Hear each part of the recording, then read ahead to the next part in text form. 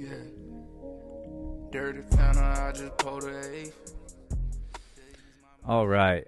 123 episodes deep, and we are joined today by none other than Christopher Twistopher Hollingsworth, a 20-year legend in twisting and in parkour and freerunning movement. He is the recent co-founder and one half of Motion Mentors, an organization that's elevating parkour businesses and coaches and gyms and seeing great results. And he's also an Art of Retreat keynote speaker, a Dragon Ball Z aficionado as far as I'm concerned, and historian, SPL style judge, USPK athlete and judges committee member. And we talk about all these things and more. And it's wonderful because Christopher just brings such an energy and presence and just thoughtfulness, and his life has been transformational in so many ways. And so he has so much to share. And it applies up and down and across the board to all people and everybody. So even though his business, his mentorship company, Motion Mentors, is really dedicated specifically and can orient around parkour folks in particular, these are universal lessons that he's teaching. And I think that was one of the most powerful things about this conversation is just how broad his insights can serve.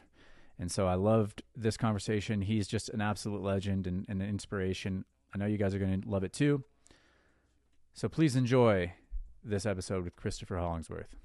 So you've been studying that along other side martial arts, or just that? Like, it's been kind of like a fun thing that I've been doing. There's this guy in Seattle that is like really well practiced, and he studies under like one of the people that like created the discipline.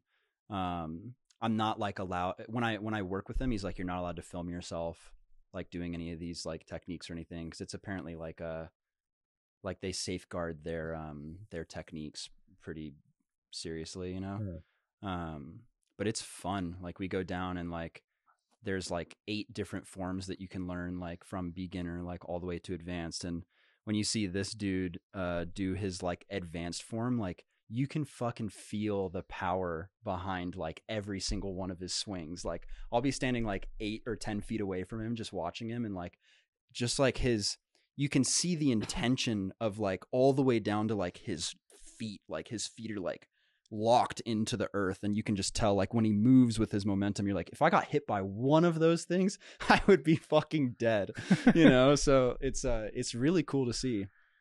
Yeah, and he's a gentle dude too, which is like an interesting juxtaposition. Oh, there's always the contrast, right?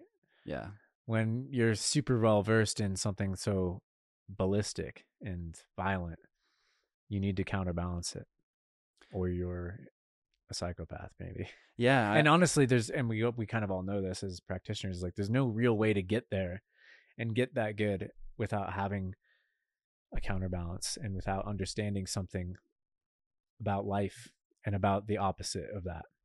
I think so too. Which is so cool, you know, because I think that's why we sometimes idolize, and you know, there's some truth in that, but also there's some fallacy in that. But it's partly why we actually idolize people and why we look up to people that are really good at parkour, because we know that their ability to do that, whatever that is they're showcasing, is proof positive that they have developed themselves and developed a relationship with existence. Yeah, absolutely. Yeah, and that's a really good point too, because this guy that I'm thinking of specifically, he's so gentle. Like, when you even just like being with him, like his presence, he's so like soft spoken, huge guy. Like his hands are like bigger than my face, you know. And like he can dive Kong like, I don't know, like 12 feet or something, and you can just see like when he hits like his hands, like he braces and the impact doesn't go past his shoulders, you know. He's so fucking strong. Wow. Yeah, but he's so gentle, and I think that's important for sure. Yeah. I don't want to get too deep actually, because you're wearing it. Motion, baby. Motion Mentors. I want to talk about this because this is the kind of the biggest thing that's happening in your life right now. Yeah, And I want to make sure people get that out of the gate for sure. So because, you guys are, I mean, tell me about it. yeah. Motion Mentors is very much so it's a company that was birthed out of necessity, I would say. It's not something that like I ever intended to like be a part of or create. Like I never sat down and was like, I need to make a company called Motion Mentors that's going to do these things. Like I've actually been doing what I'm doing with Motion Mentors for like over a decade, I would say. But I've gotten to a point where I've honed my craft enough that I can now actually offer it like as a service. And, it really came out of my own experience as a parkour coach and just working with like over a dozen different gyms over time, seeing like what different people deal with, the burnout that coaches experience, how to navigate working with children and like, things like that. And so it really just came from, wow, there are like hundreds of passionate practitioners out there that either make a gym or they're just a coach and that's like what they do. They're trying to take their passion and turn it into a career and they have no idea what they're fucking doing, and no one does. No one, it's such a like new industry, and so I was going around just like giving various workshops to coaches. Like that's how it started, was like, oh yeah, here's how to actually become like a more effective coach, like working with kids, or here's some of the systems that you're missing within your gym. And over time I really discovered like everyone's dealing with the same problems, like pretty universally.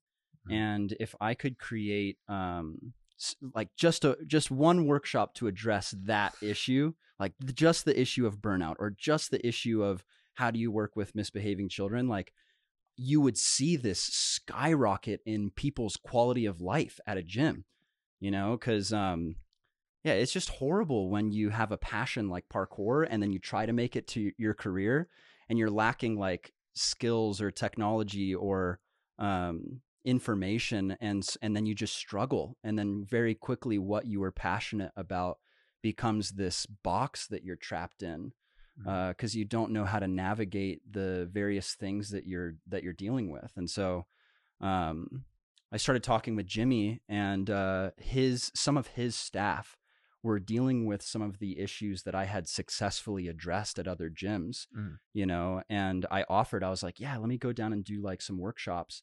And Jimmy's brain is interesting because he's always thinking of like, how do you scale something?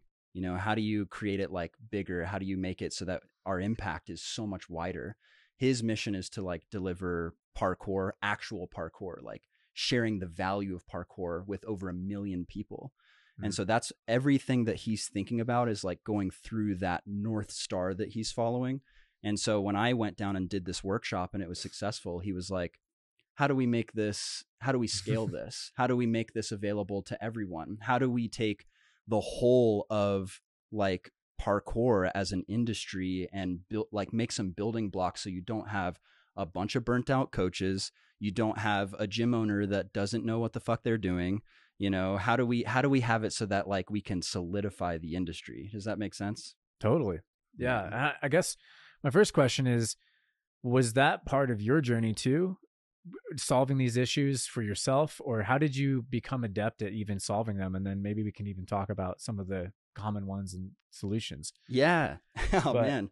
Yeah. So, man, that's a great question. And yes, it totally started from like wanting to solve my own experience. Cause I was, I started parkour when I was like 10 years old, like just like hucking front flips off of picnic tables outside. And my parents, they really wanted me to be successful in life. And I had a lot of opportunities to go to different schools for like music and things, and just different things that I was talented in, that they could actually see that like a very clear pathway for me. Like, oh, if you pursued this, you would be successful in life. You could make a living.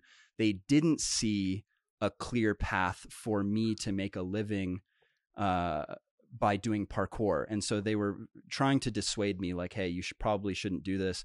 And I was really gung-ho. I was like, no, I'm gonna make that future happen.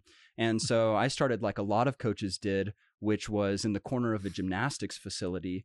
And I very distinctly remember one experience that I'll share where I had accepted this job offer, and it was like a dream come true to go down to San Diego and work with Paul Whitecotton, someone that I mega looked up to, still do, such an incredible person. Mm-hmm. And I had the opportunity to work with him with his parkour program in this massive gymnastics facility. It was 15,000 square feet.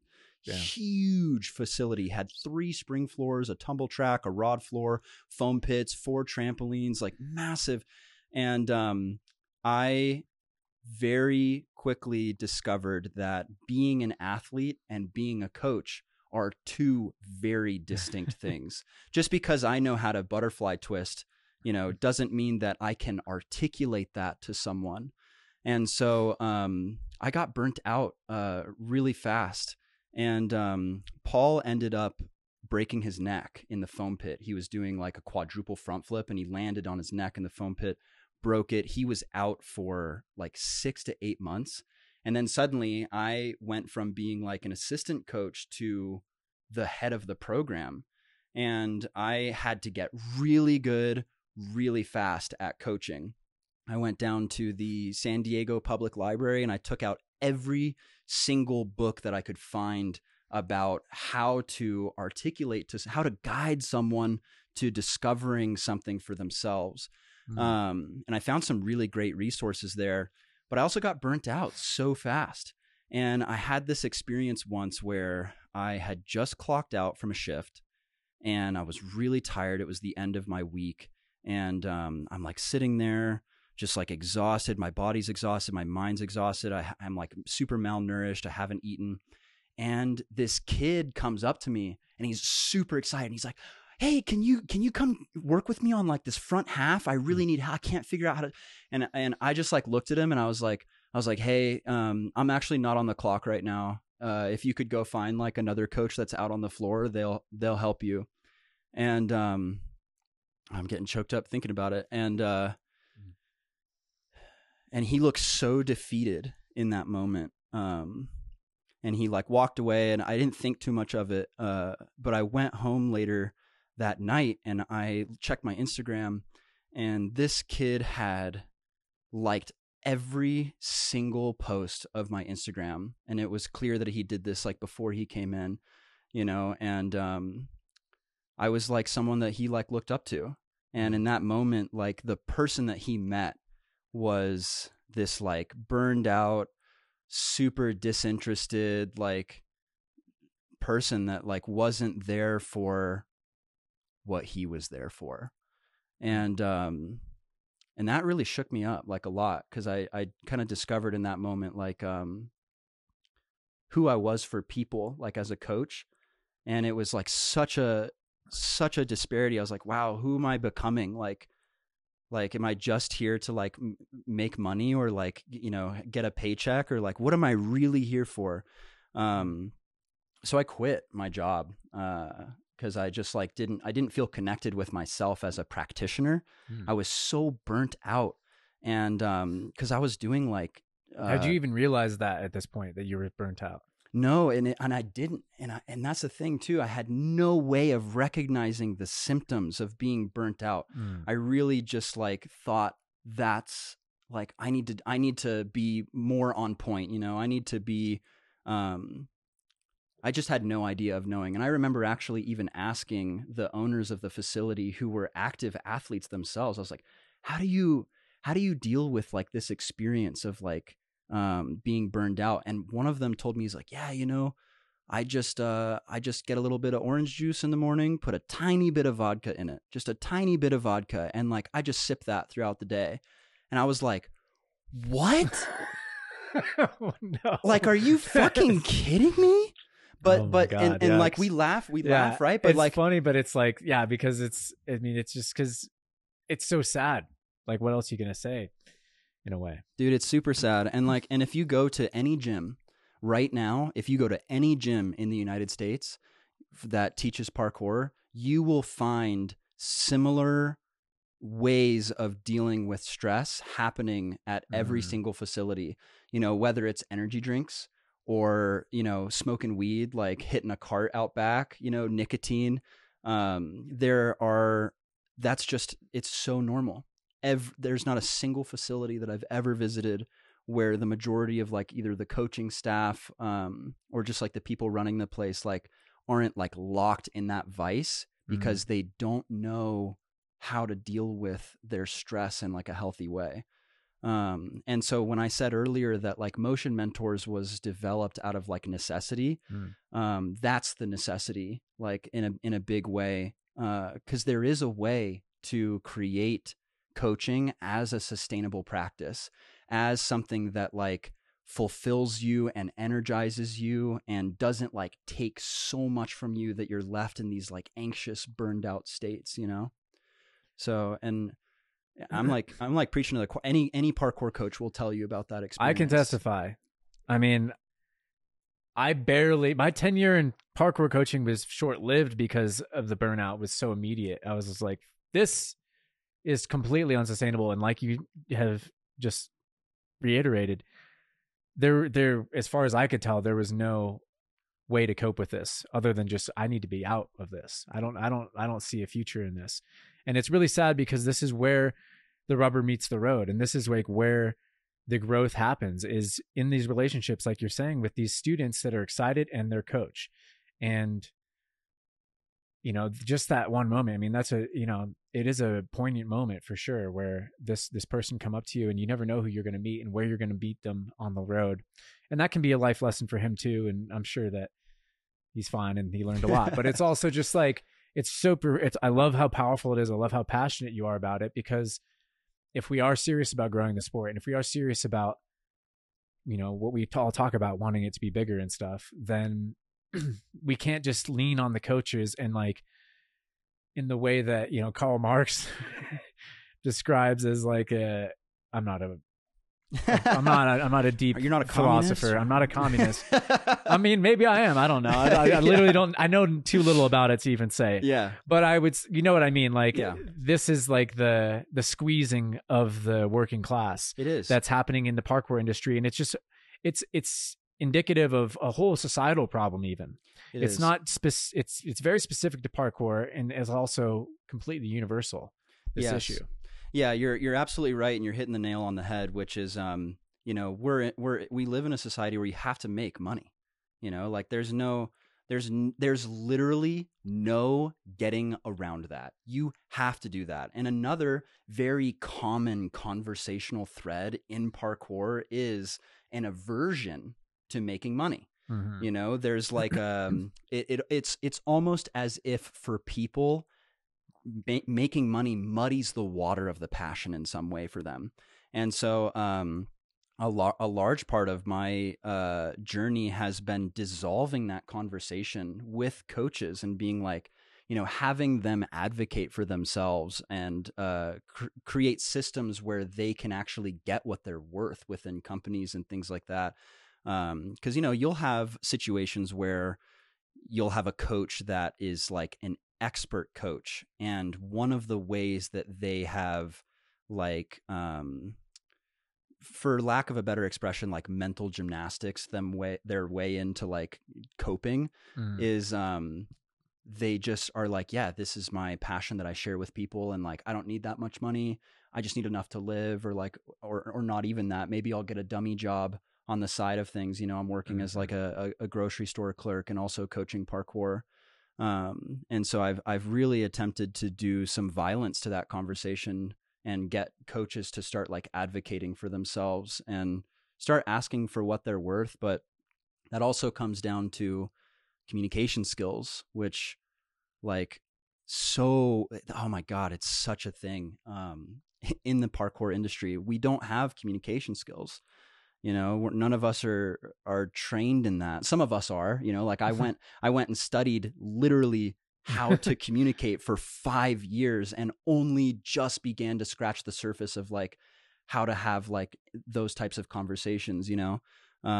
So it's a real it's a real issue for sure that that needs to be addressed. Equipping parkour coaches with the tools that they need to actually advocate for themselves. So I actually want to circle back to what you said about being a coach and being burned out quickly.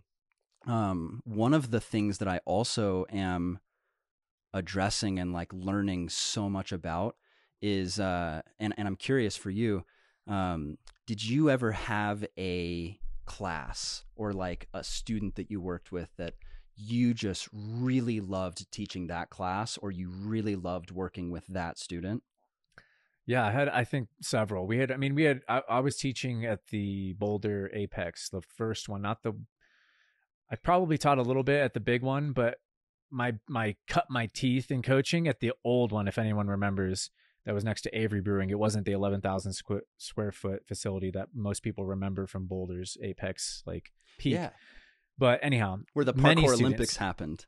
Right? Yeah. Is that where the parkour Olympics happened? Yeah, that's what we called them. It was I thought the parkour Olympics was Tempest like games first.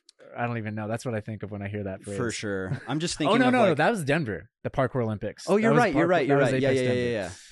But the Boulder. Anyways, here nor there. But yes, definitely some students come to mind still that I'm like, those are some excellent kids, and I was excited to impart what. It's funny now because I thought I had more wisdom than I did, but because I was so enthusiastic about parkour, I, was very much enjoying some time there and guiding some kids and delivering what I knew I could at that time. Yeah. And that's a universal experience as well for a parkour coach, where you get these groups that like you just really love working with.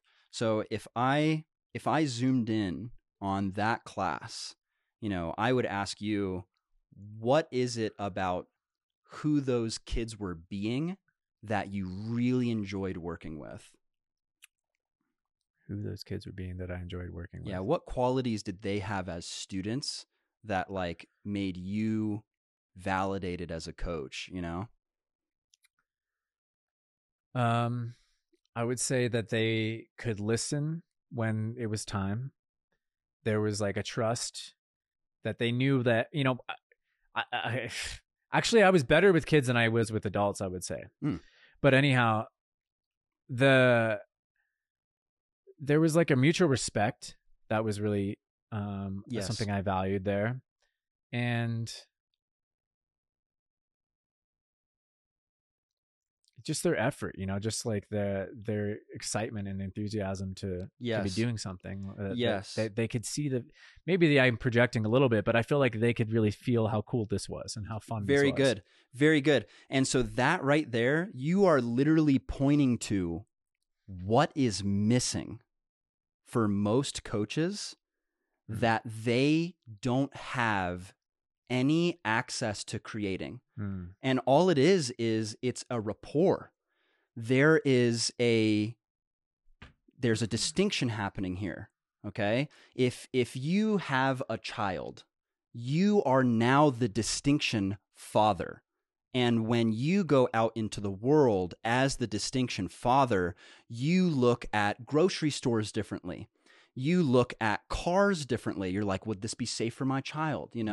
And when you become a parkour coach, you become a distinction coach, and you think about things from that viewpoint, and you organize your classes, you think about your own training and like how you can impart knowledge. But there's a big distinction that's missed for most parkour coaches, which is that every person that comes into their class is also a distinction, and that's the distinction student. And children that come into classes do not know how to think or act or look at life from the distinction student. And so I could assert from what you said that what was very strong in the classes that you enjoyed teaching was a relationship between the distinction coach and a relationship between the distinction student. And the way in which those two distinctions interacted was distinct. They knew they were there to listen and to get something. And when you were speaking, there was a regard for what you were saying. And when you were interacting with them, you knew that you were imparting something, and you were sharing parkour in such a way that they came to value it in the way that you did as well. And that's all a parkour coach wants. You know, like if every single class was like that, we wouldn't see burnout to the extent that we see it.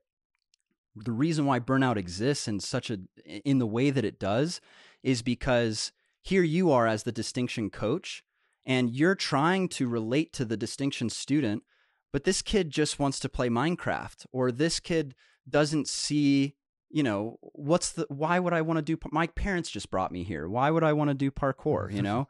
And so the faster you can get and the more efficient you can get at establishing that relationship, that rapport, the foundation that you have to work on is just way bigger. You know, you can accomplish anything on top of that type of foundation. But if that's missing, you know, you could have tech directly from God in your head speaking it, and they wouldn't care at all because there's no foundation. There's there's no relationship for them to build on. And so with motion mentors, one of the things that I am like really passionate about doing is equipping coaches with the technology to immediately establish that kind of relationship. Share with them like, hey, this is here as a parkour student, like these are what the expectations are. When I'm speaking, you know, this is how I want you to be listening. My commitment for you is that you learn everything that you want to learn here. You have a great time. You stay safe. That's who I am for you as a coach.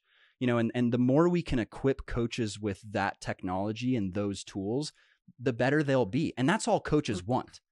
You know, I've interviewed like a ton of coaches at this point, just like talking with them and like working with them. All a coach wants is to be effective and good at being a coach, you know? And so, yeah, largely I'm just out to eliminate anything that's in the way of people sharing parkour in a way that other people come to value it how they do, you know? Love that.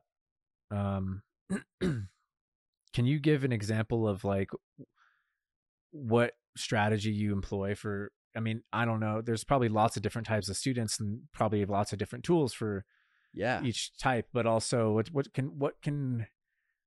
a pro tip right now that we could, there's for establishing that kind of connection and the very first thing that I typically do with teaching coaches how to establish that relationship is you have to be able to identify the source of why that isn't there in the first place.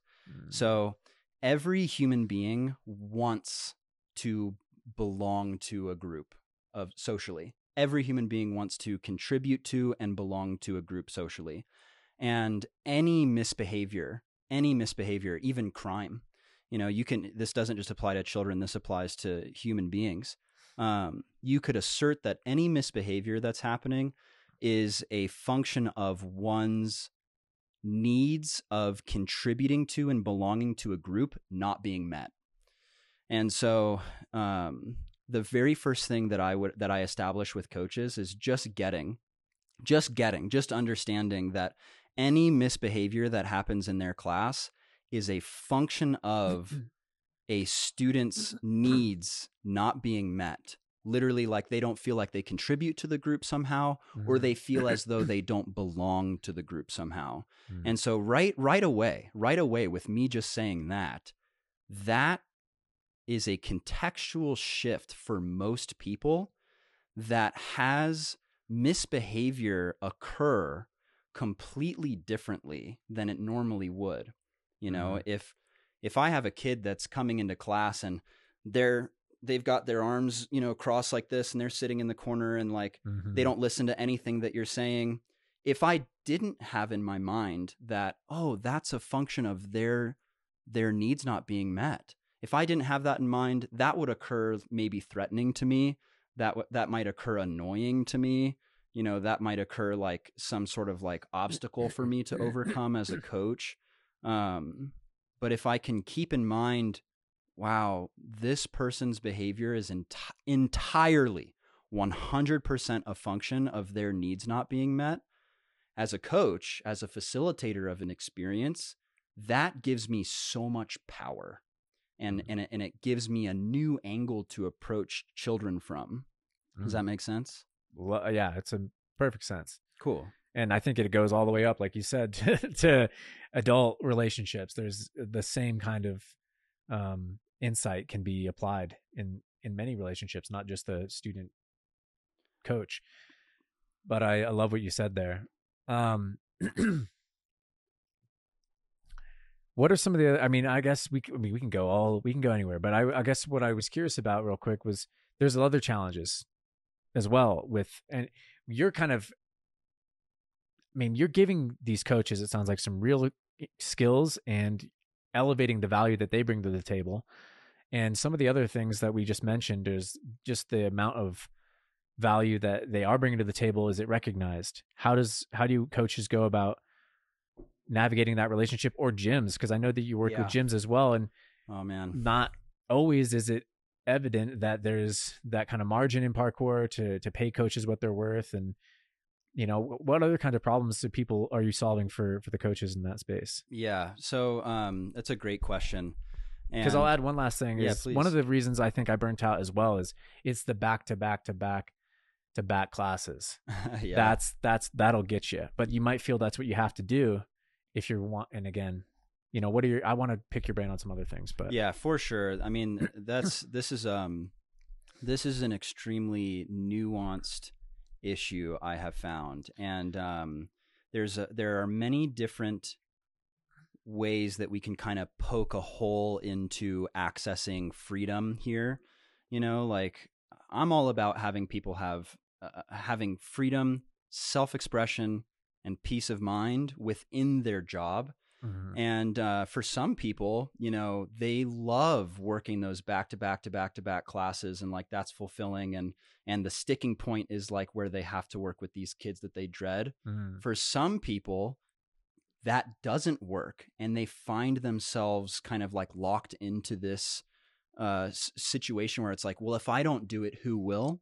Mm-hmm. And so there's a couple of different ways that I address that. The very first thing that I do with that is I sniff out resentment in a company. So resentment kills teams. And if resentment is anywhere within your company, it is completely sabotaging your company, 100% sabotaging your company. And so you have these gym owners who are just like us, that just like made a gym because they want to have like a passion. They want to have their passion be their career. And then, they only are making like a certain amount of money, so they can only afford to pay their coaches a certain amount. And then you have these coaches that are like begrudgingly accepting the amount of money that they're making, the amount of hours that are happening. And then what happens is right there. So right there, that's when resentment starts to build. Mm-hmm. Okay. So, you've got to be able to identify why are you resentful? What are you resenting? And then it comes down to two things: boundaries and communication, which are kind of like the same thing, but it really comes down to communicating. This doesn't work for me. This doesn't work for me. Mm-hmm. And then being able to advocate in a way that actually creates workability within the company. So if I was like a fly on the wall watching me go down and work with a company, which I've done, one of the first things that I do is I just get a sense of like what's working for you and what's not working, such that like it's not sustainable for you, and if you can identify those pain points of resentment, you can speak to them. And then you can establish boundaries, and then you can kind of eliminate these broader issues. So to give like a specific example, I have worked with a company where it was very much so a situation like you were saying, where it was like one coach was doing so much of the work. And like when I talked to the coach, like it was just like resentment after resentment after resentment towards the owner, resentment towards their coworkers for not doing as much work as them, resentment towards parkour in general. And so then I very much so, and this is where it's a slap in the face for a lot of people. This is the hard pill to swallow. It's entirely your responsibility to establish boundaries about what does and doesn't work, and then communicate those boundaries, reinforce them in such a way that you can actually create workability for yourself. You can go to your coworkers and say, my expectations are X, Y, and Z so that I feel supported. But that's not what coaches do. That's not what people do. People will just silently resent, and then leave. And then it very quickly just becomes the way things are. Does that make sense? And does that answer your question? Yeah. I mean, let's go into that even more, I think. Sure. So like, so what are the other slaps in the face that I think, like, because it is their entirely responsibility. And do you find that coaches sometimes, or gym owners, or anyone in participating in these communities have unrealistic expectations entirely about what they're, because I mean, I know that was something I picked up on, in myself and otherwise. And what are like maybe some realistic, or what's your experience around what people ought to, how they ought to approach attaching their identity, or what they want to do with this parkour coaching career and or hobby, or there's different avenues and entry points that you can have a relationship with this role. Yeah. So I love this topic. This is really great. The reason why it's a slap in the face is because people don't want to acknowledge that they have any power in the situation. It's so much easier to blame a gym owner for your quality of life rather than like carving out and creating your systems in your life, And so the source of all human upset can be boiled down to three things.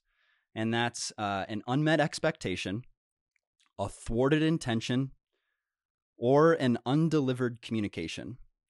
And those I can like really delve deep into, but it's when you become a parkour coach, there is an expectation that you are going to, if you just work really hard, like, oh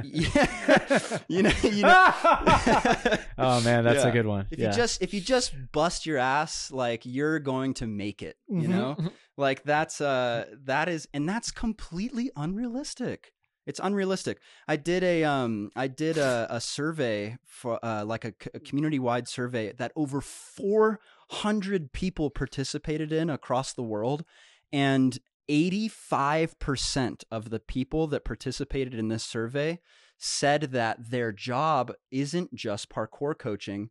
They're also doing administrative tasks as well, like scheduling or like, computer work or marketing. And that same demographic of 85% of people aren't being paid for. Most of them aren't being paid for that extra work that they're doing. And that comes down to advocacy. So they're not advocating for themselves. They're not communicating this extra work that's being done. They just see that it's something that has to get done. And so they're doing it because who else will, And so what I like to do is I like to go in and just bring the reality to the situation. Hey, the reality is working with kids is really difficult. There are so many studies that show that 1 hour of being a teacher, just a teacher, like you're not even doing movement, is the equivalent of like between 4 to 6 hours of something like monotonous on the computer. Yeah. And so, and you just, you have to know that going into it.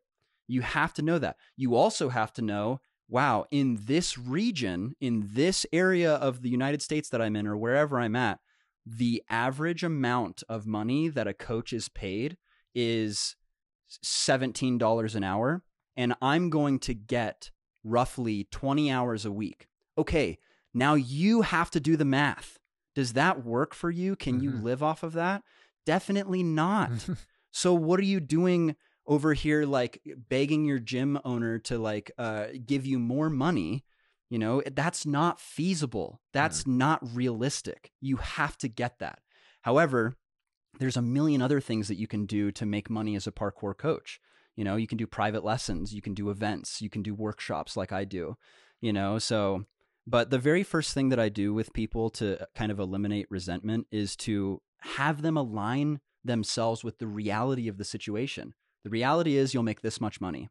The reality is working with children is extremely difficult, and it's going to require that you carve out distinct skills other than just being an athlete. And so you have to be interested and aware of that identity and that distinction is something you're going to have to create for yourself. It's not going to be given to you, and it's not going to be the same as just being a passionate parkour practitioner that wants to share themselves. You've got to get really good at overcoming all of the obstacles for sharing yourself. You have to be very interested in, how do I guide someone to discover the value of parkour in the way that I value it? And what are all of the obstacles that could get in the way of that? What are all of like the barriers that could get in the way of me sharing this? You have to be interested in that. And if you're not, then you should do something else, you know? Does that make sense? Totally. Yeah.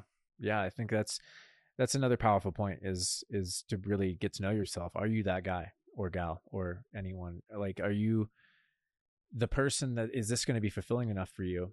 And, or is this just a stepping stone to your next evolution?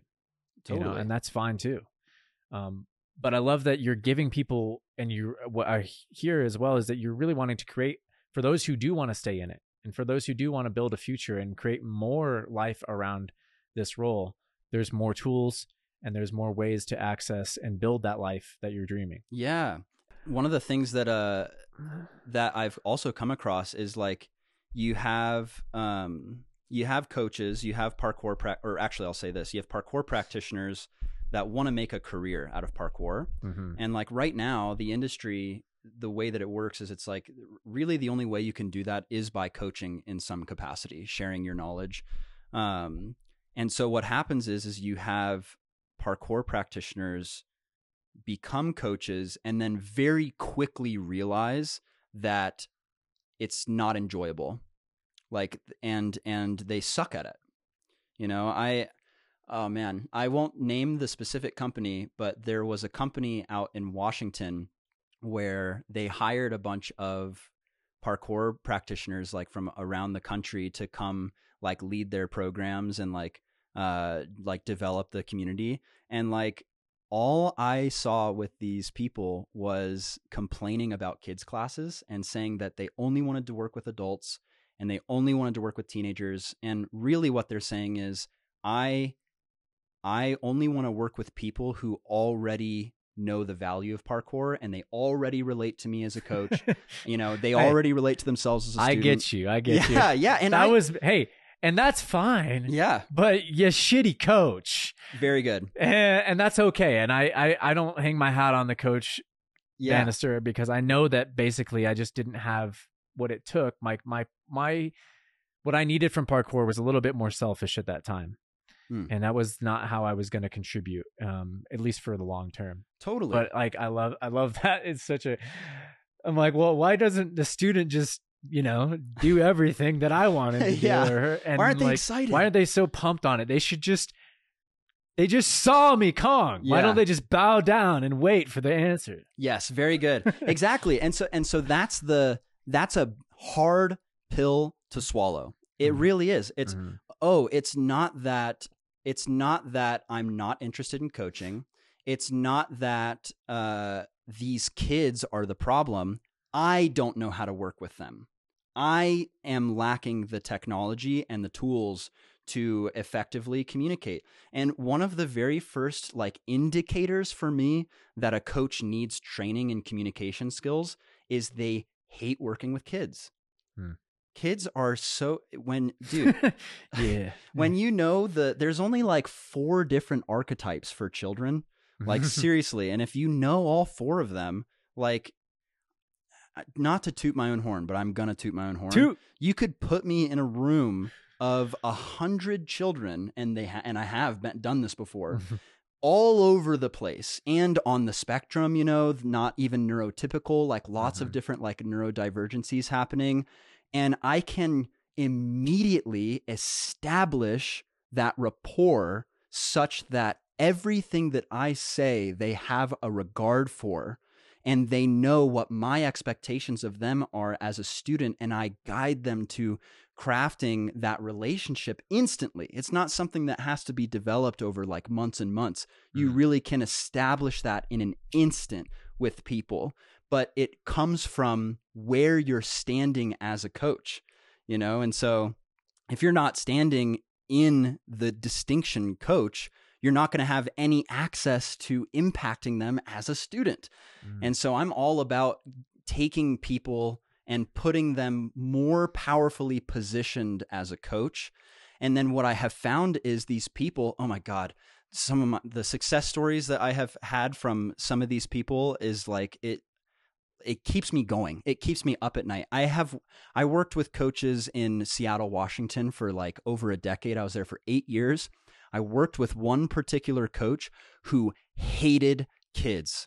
He hated kids. And he would say this: I hate kids. I refuse to work with kids. He was a parkour coach for like 3 or 4 years. He quit. He was like, I'm done. I'm no longer going to be a parkour coach unless it's adults or teens. And when I started working at a new facility, I know he's a good coach. And I called him and I said, come be with me, come train with me. And like, we're going to transform this experience that you have of working with kids, you know? And he didn't believe it at all. And over time, and it didn't take long, it took about 6 to 8 months, he loves working with kids. And he's the head coach of the facility that I was working at now. And he will tell you, like, it's been such a dramatic shift. Wow. because he just didn't know what to do, you know? And coaches have these ways of being that they've crafted and they've landed on. You touched on one just a minute ago with like the massive dive Kong. I also became what I call, and this is a distinction that I share in my workshops, I became something called a skill-focused show-off. And that was my method that I relied on to basically like command attention. Hey, you want to be this cool? Hit a cork. You better listen to me, you know?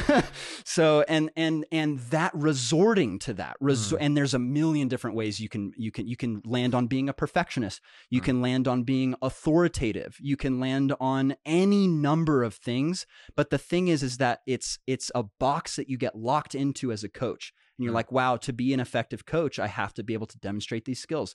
I have to be able to be authoritative. I have to have everything set up perfectly. And so I'm all about breaking those walls down so that people are free to just be any way with kids. I can be direct with a kid. I can be gentle with a kid. I can show off to a kid and use my woo chemi to like kind of like create a future for them. But it's not something that I now have to lean on and resort to command attention and to create that class dynamic that's so important. Wow. Beautiful. Well, how do people go about breaking down these walls and feeling that freedom as a coach?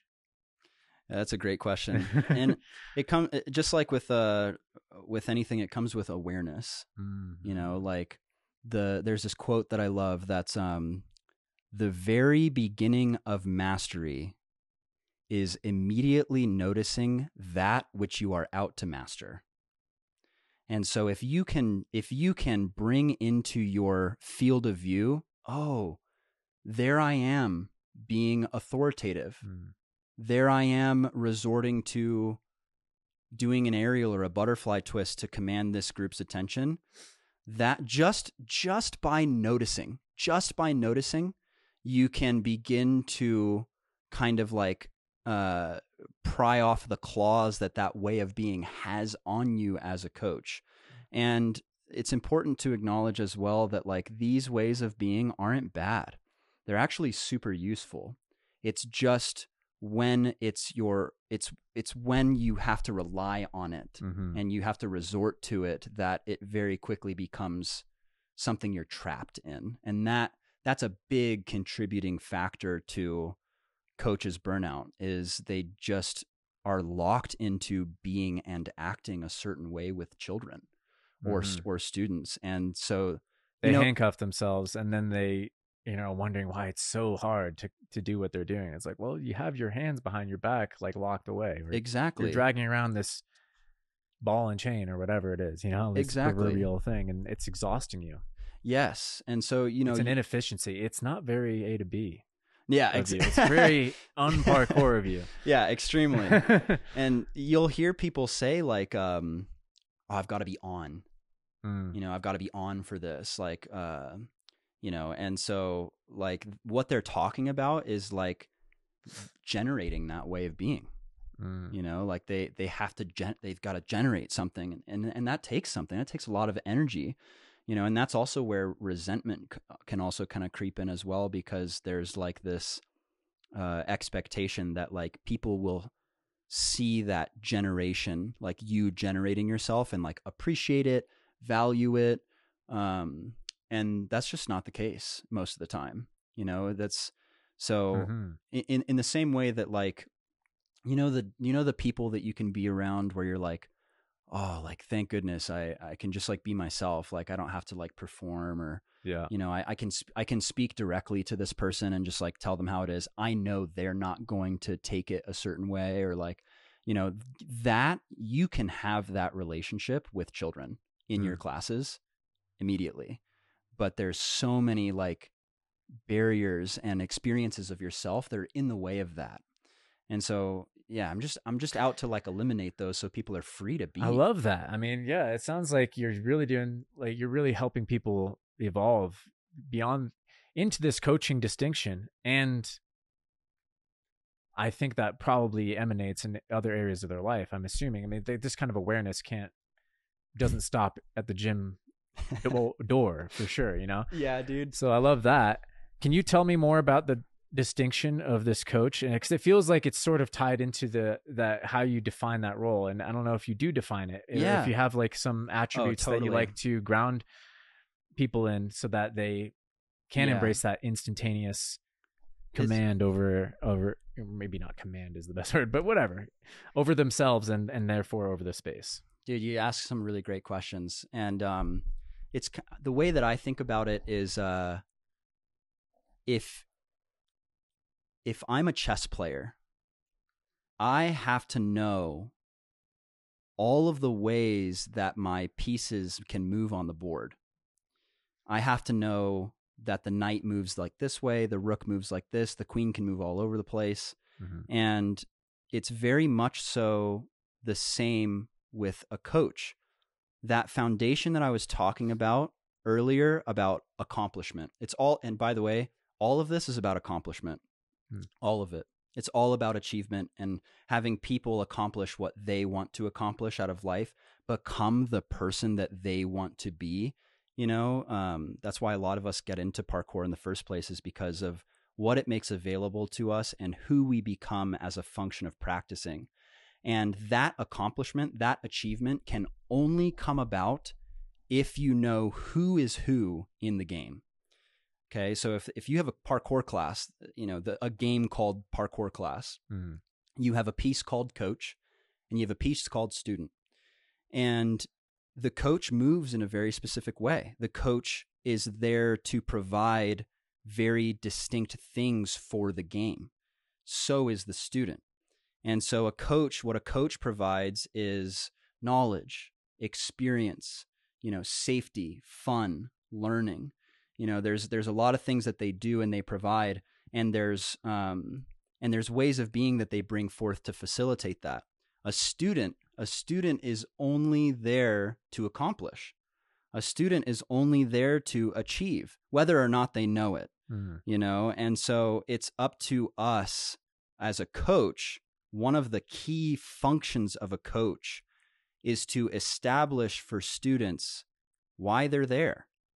And what the expectations are of being a student.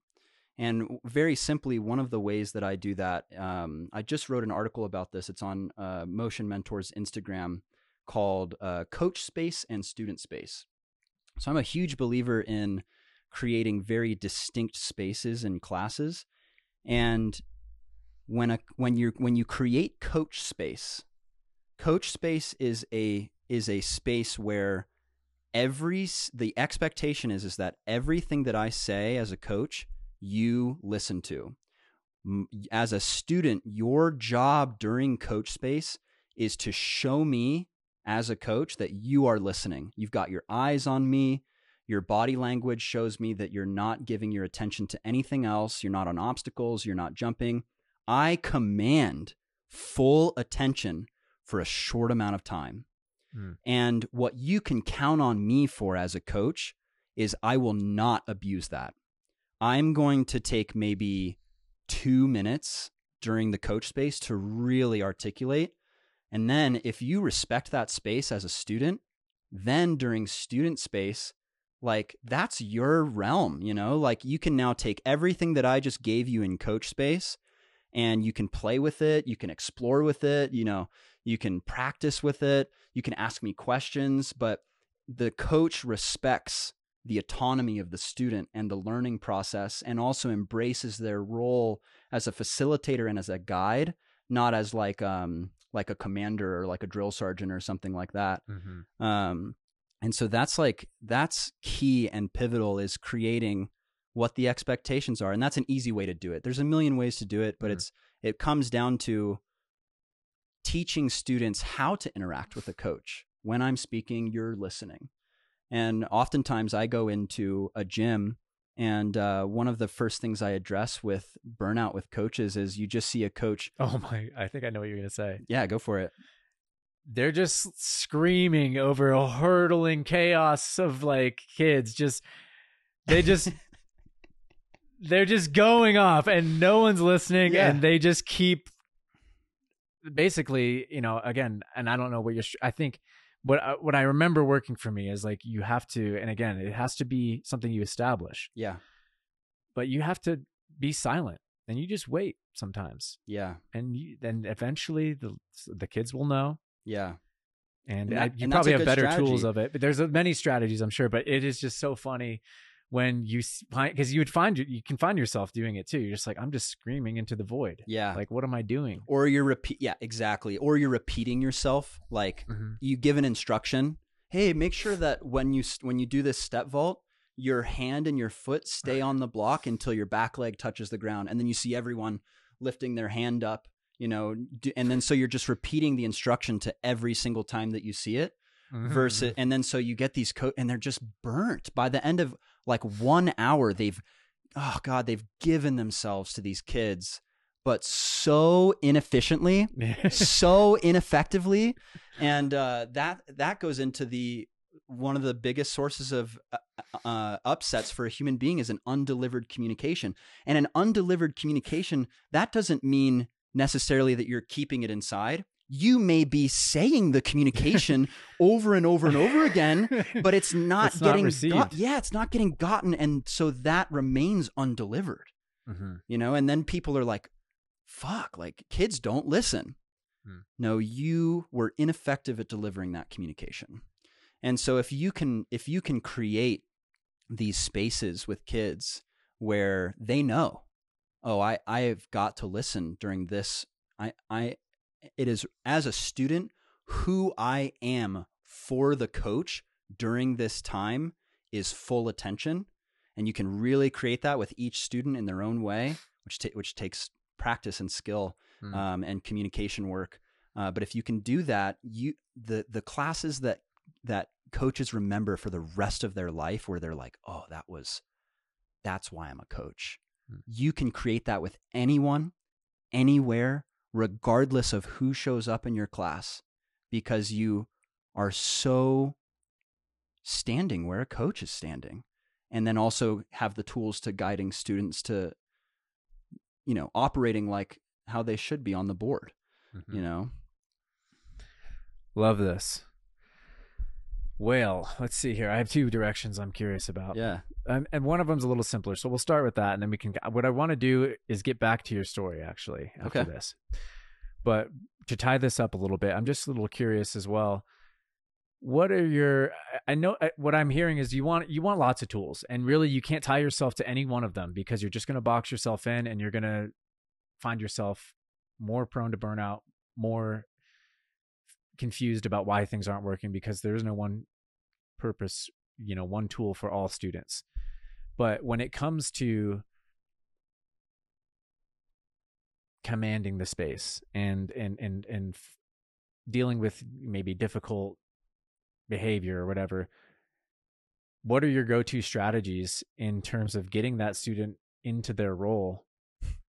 Yeah. And them recognizing it, or unconsciously, even if that works, but just like how do you, what are some of the tools that coaches need most? Yeah. When it comes to that, because, there's punitive versions, there's can be authoritarian, there's lots of different expressions of it. And some of it might be not so great and some of it might work for certain students, but I'm curious your thoughts on that. Yeah. This is the cool thing. There's like, yes, I'd give like a million strategies for how to access this. And there really are like, there's no right way to do it. And if you go on Motion Mentors Instagram or website, you'll see like so many different strategies and tools for how to do this thing. But I'll tell you right now, it all revolves around this, which is getting them. So when someone experiences that you get them, the relationship that you can have from there, that's all that foundation is being gotten. Like, oh wow, this guy gets me. And as adults, we're trying to teach a class, we have like an idea of like what we want to do, and a kid can very quickly come in and like throw that off, and then we relate to them as a problem, and we see what they need to do. You need to listen. You need to not push this other kid. You need to not cut. And so what we do as coaches so often is we jump right to having them get us. Mm-hmm.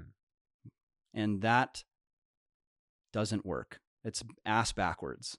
It's totally ass backwards. And it works to an extent, but then you'll never have the relationship with kids that you need to really be like having your kids like competing at SPL, if you want them to like, out and training by themselves and with other people and sharing parkour and bringing people to your gym, you won't have any of that. Yeah, you can make them listen, but you won't have the real deal unless you can get them.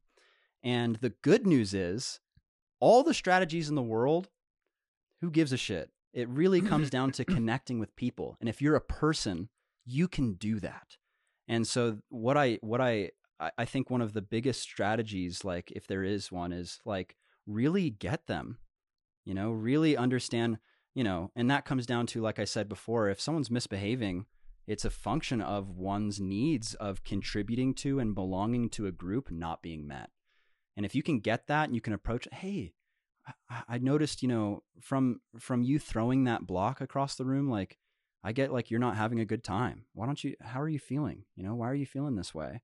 And I could create scripts, I could create communication tools and techniques, but it all boils down to like just getting them. And if a student gets that you get them, they will get you.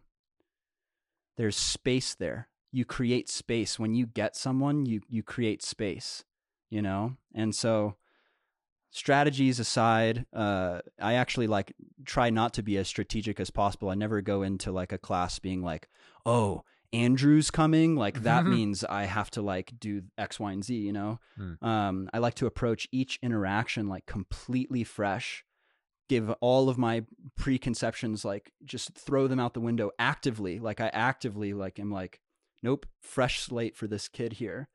And that above all else, if you can just do that, you don't need to know the right thing to say. You don't need to know, specific communication tools. You can just connect with them and then naturally what will unfold from that connection is that relationship between coach and student, because they'll get that you get them and that you are here for them. And yeah, that goes such a long way. And I have like 100 things I could say similar to that, but that one is like so big. I love that, man. I feel so envious of the kids that got to learn under your tutelage. We can all, anyone who's listening would be able to tell like just how passionate and how much you devote yourself to this. And it's awesome, man. I can see that there's going to be some waves of beasts coming. Yeah, dude. With absolutely. your thank you guidance. Yeah, it's another really great coach that if you want to see this like in action, Dylan Titano. I've seen some of his recent stuff. Yeah, he's caught my attention on Instagram. He's got that mic. Yep. And so it's cool. You can see some of that live action training. I love that, what he's doing with spreading just tools and also just demonstrating in real time how he's coaching. Dude, yeah. Very, very and you can valuable. see those kids are so like, this is something that's really fascinating. Often, if you have a very strong coach-student relationship, those same actions that would irritate you or throw you off very quickly become like inside jokes that don't detract or take away from the space at all, don't interrupt other people, and they become like they like help the space grow.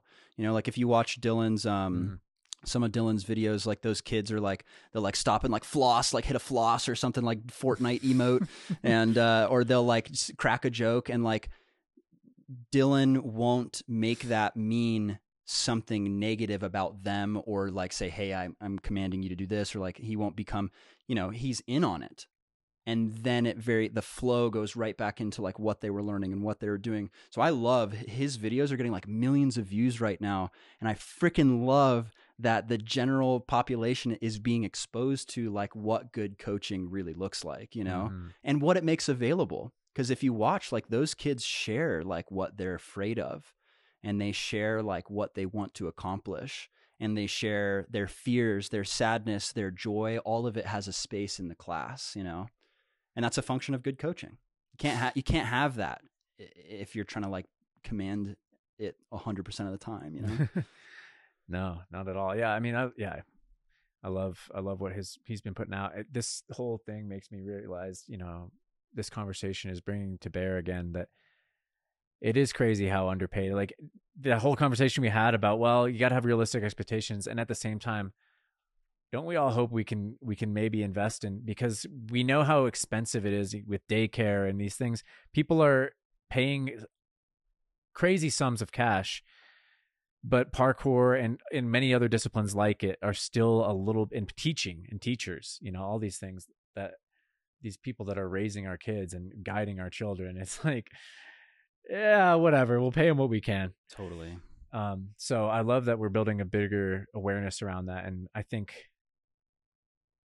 again, just to speak a little bit to what you've already said so eloquently, is just, it's good to know, you know, that you are highly valuable. Even if society and other people in your community hasn't seen it yet, as long as you see it, you can start to create that around yourself and show people. And I think Dylan, you know, is again now becoming a shining beacon for people to be like, okay, well, people do value this clearly. Yeah. Because parenting is not easy, and everyone needs help, and it takes a village and all this stuff. And society's moving in a direction now, it seems like, where even more than ever, these kind of these communities outside of the family unit are more and more important, because we have been so isolated, it feels like, and people are starting to, you know, not feel like that's working, it seems like. Yes. That's my sort of pulse on the Dude, state of you're 100% society accurate right now. You're 100% accurate. I can't even tell you how many times. I really can't. Like, it happens so often that a parent will come up to me after watching me interact with their kids, watch me teach a class, and they'll say, "How did you do that?" Or like, "Man, I've never seen him listen so well." or just complement like my communication style. And parents are really interested in how to create this space as well, but also struggle with it and lack the tools. One of the things I'm thinking about doing is creating a workshop specifically for parents to take the space that I create in classes and continue it, further it in their homes, because they see socialization happening. And that relationship I was talking about of like, if you're playing chess, you got to know how your pieces move on the board. Kids are not socialized. They don't know how to be and act in groups or in society. And so then, they won't contribute to a group or belong to a group if they're not acting ethically or morally, that, and then they'll misbehave, and then you got crime going on. And so that's why I think it's super important that we actually get our hands around what is socialization, and it just boils down to how to act in a group in such a way that you contribute to it. You forward the conversation of the group. And that's one of the reasons why parkour coaches are so underpaid and undervalued, is because we're not just teaching parkour, and any parkour coach will tell you this. You are socializing children. You are teaching them how to be and act in a group in a way that contributes to it, and in a way where they experience belonging. And if you can't craft that for yourself, you are shit out of luck in life. Seriously, because everywhere you go, there are people. So you better get interested in how to interact with people in a way that doesn't turn them off, and you can contribute to them, and then you can experience being contributed to. All of that is happening under the guise of parkour coach. Yeah. Pretty wild when he's at critical ages. I mean, there's a wide range, but I know that programs start as young as 2 now, it thinks, but even before that, 5 years old, and 5 to 6 and 7, those are some of the most formative years in a person's consciousness to be, handling that kind of sensitive space. It's super valuable. Okay. I want to get back a little bit to your story, your personal story. Yeah. Because we left off at sort of, and we got into some great stuff, and I love everything you do with Motion Mentors. I'm sure we'll talk even more about that, but also you were burnt out. Paul Whitecotton does a quad front, breaks his neck. Yeah. And you're at the library now studying on the coach books and communication books. And how, again, did you because, I mentioned this as we started the show, the evolution of you, has been many and massive, because you have a few different arcs. You have the coach, the one that we're kind of talking about now. You have an incredible athlete,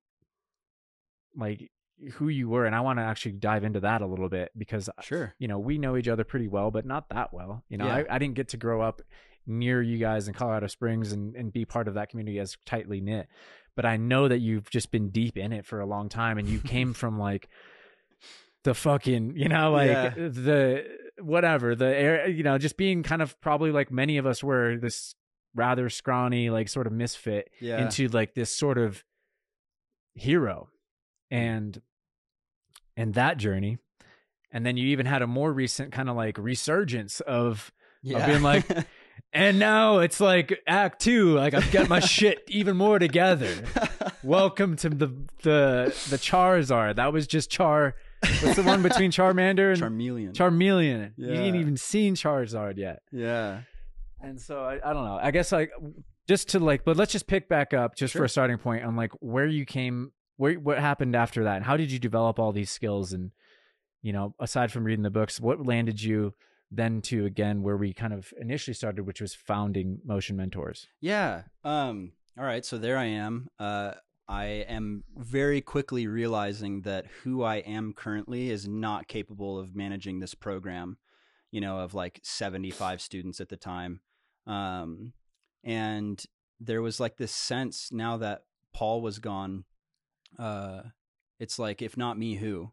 Was this feeling that I got. And I very much so experienced like an inadequacy, where I was like, okay, who I am is not capable of delivering this program, you know? And so I went on to a really big journey of personal and professional development. And I don't know if you know much about, I mean, you meditate, and you obviously are like someone that has like very deeply explored themselves as well. There's a lot of baggage that you have to clear out before you can develop yourself, you know? I had like adopted some pretty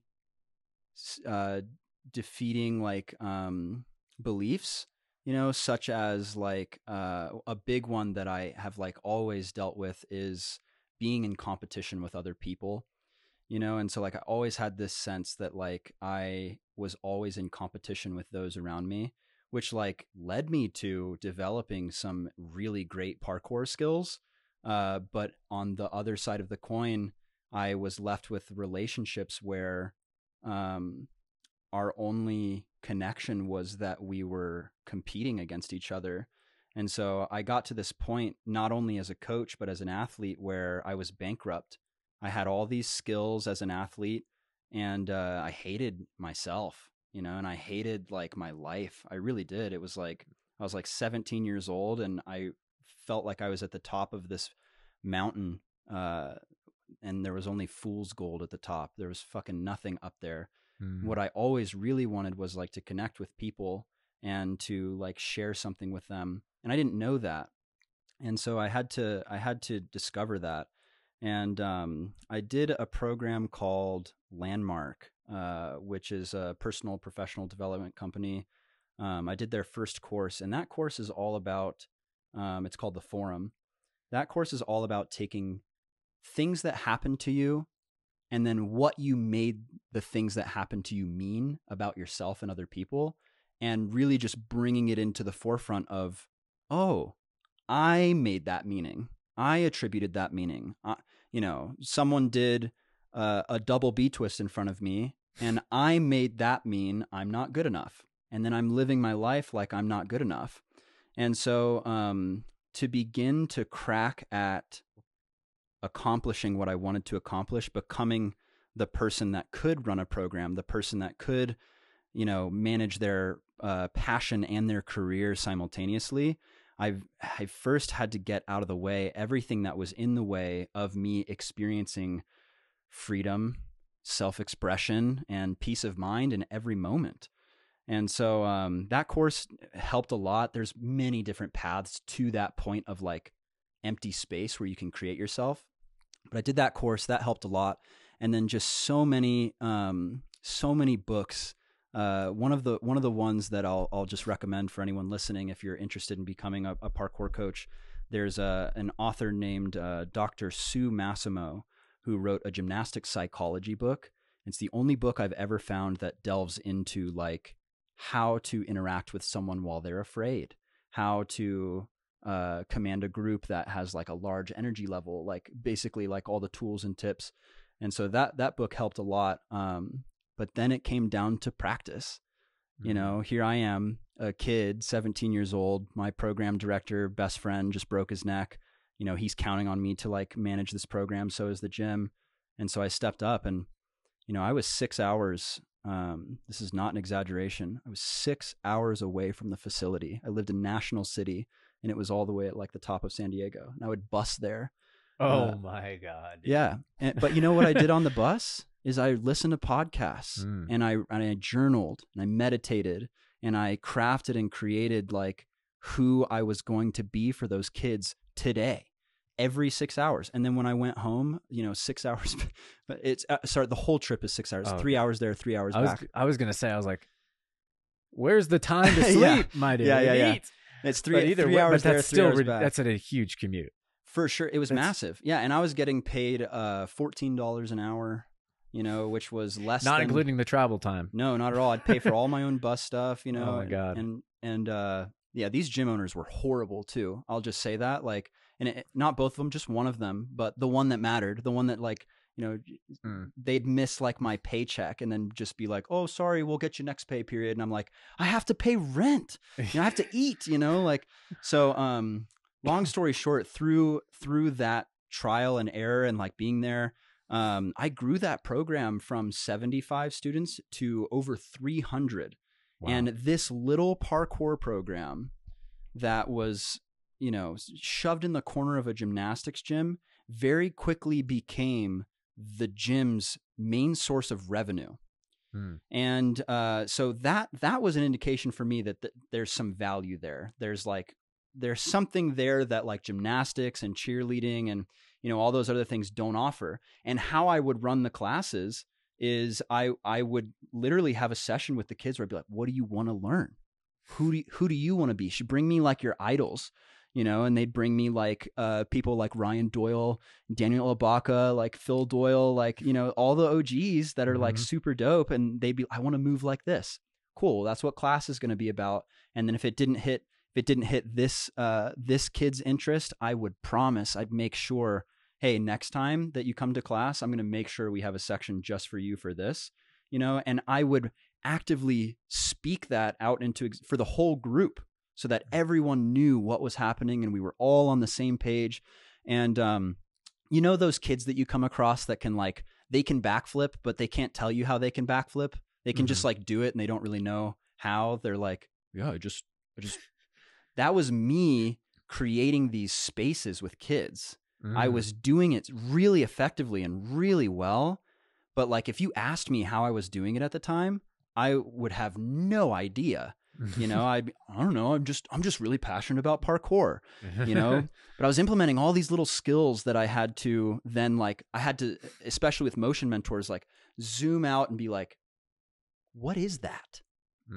What is that creates that space? What is that has people come back? And so I ran that program successfully to a point of burnout. Had no idea how to combat that or anything, and I didn't even really recognize I was burned out until I started having panic attacks. And I don't know if you've ever had a panic attack, but like I've had one. Yeah, that's all you need. And that's all I needed. Yeah, exactly. It's like you literally feel like you're going to die. Like every cell in your body's like, this is it, bro. And that was if you don't take time to rest and create for yourself like that kind of sympathetic nervous system activation, your body will force you to. And so that's what happened. I was training hard as an athlete. I was training hard as a coach. I was expanding myself, growing, but I had no idea how to rest. Absolutely no idea. And my diet, oh my God, my diet was horrible.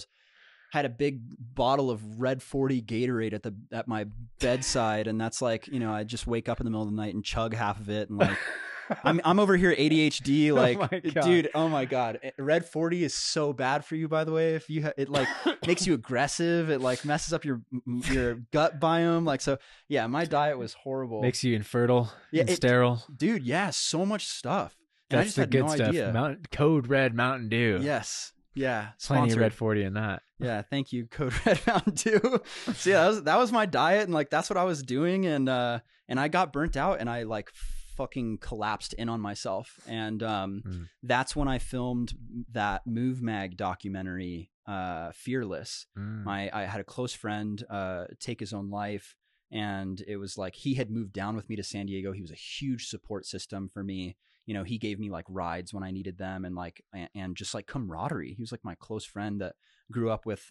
And so then I was like, that's when I knew I had that panic attack and I had that experience. And I was like, I have to give this experience to the community in some way so that like other people don't experience this, or they have some sort of access to like escaping this. And that's when I made that documentary, Fearless, and like that. And I still spent like years in this panic state. Like my hands would sweat. I would wake up with like hands and feet sweating. I couldn't sleep really well. I had confusion as a symptom. I don't know if you've ever had like confusion like as an actual like diagnosis, but it's whack, dude. Like you'll just like be standing there and then suddenly you don't know where you are or what you're doing or who you are, or what was next. It's like, it's horrible. It's one of the worst. This is not to belittle. Sorry. Yeah. I just know you're a bit of a nerd like me on this. So Yeah. it's like one of the worst things that could happen to your Pokemon, being confused, because you don't know how long it's going to take before they just can go turn by turn by turn. It can just lose the whole battle that way. Dude, yeah, and they hurt themselves. Confusion is it's one of the worst things. I mean, I've been concussed a few times. Yeah, and you hurt yourselves. Yeah. And that's one of the scariest, those are the scariest moments of my life, is just being like, well, fuck. Yeah. All I know is that I'm not the same as I was moments ago. Totally. And that I'm a little bit unsure of who I am. It's a horrible feeling. It is. And so I think was when I had that like spark in me to like, I don't want anyone else to experience this. You know what I mean? And like, and so, but who was I at the time to share how to escape that trap, being fully in it myself, And so the next few like years, from like 21 to like 26 or 27, I would say, was like largely entirely focused on creating peace of mind for myself. Like, what the fuck is that? What is it that I can sit here, do a body scan my body, and can recognize that I am in a state of peace. I'm in a state of joy. Can I pull the lever or the dial in my brain that actually is being at peace, anywhere, anytime, in the face of anything. And so that's like, because I wanted to give that to people, and so that's amazing. Yeah. I mean, first of all, it's amazing that you wanted to give it to so many people, and that in your suffering, you instantly go to, I just don't want anyone else to feel this way. That's like, it's a beautiful impulse. I don't think that happens to everybody, and I think that's worth acknowledging. Thank you. And also, yeah, what did you do? Like, how did you find? I mean, and not to say that the journey's probably completely over for you. It's life is that way, where there's more rarefied air. Yeah, always almost. But I love where you're headed with this. So what next? Because it seems like, at least to some degree, you have arrived at a state of being able to pull the levers and direct your experience in a way that is as intended. Yeah, I really feel at this point that I'm living a created life. There's nothing that I can think of that I'm like tolerating, or putting up with. All my relationships are created, the down to like where everything's placed in the apartment, and same thing with my own like little mental palace. Ooh, I love that it's a palace. It is a palace. Yeah. Yeah. Got a palatial mind in here. Exactly. And I think it comes down to knowing what your core values are. Know thyself. It's so important. And I had no idea who I was. Like, I had kind of been, and we all do this. We all get kicked into, life just beats us up, and then suddenly you look down at yourself and you're 25 years old or 30 years old, and you're like, wow, this is the way I wound up being. This is the way I wound up. And if you can, and this is what I do with coaches too, if you can get your hands around like, who am I? If you stripped away all of it, parkour, music, my relationships, my experience of myself, like, what does the world get when you're there? What does the world get when you are there? What are your core values? Who are you really? If you can really get your hands around that, that's all you need to do. And that and so that's what I started to do. And your body will tell you if you're in tune with like your emotions, like you'll watch UFC or Dragon Ball Z or something, you're gotten by something. You're like, man, I don't know what it is about this, but there's something there that speaks to me, like the core of who I am.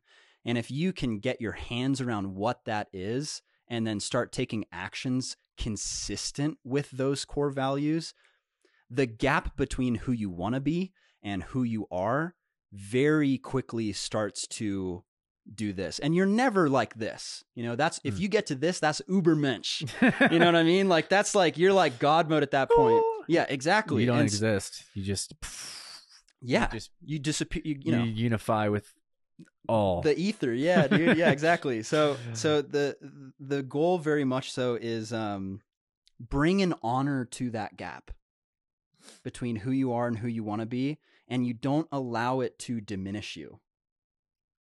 Most people diminish themselves when they see the gap between, oh, here's where I am. I've just aligned myself with the reality of the situation. I'm a piece of shit.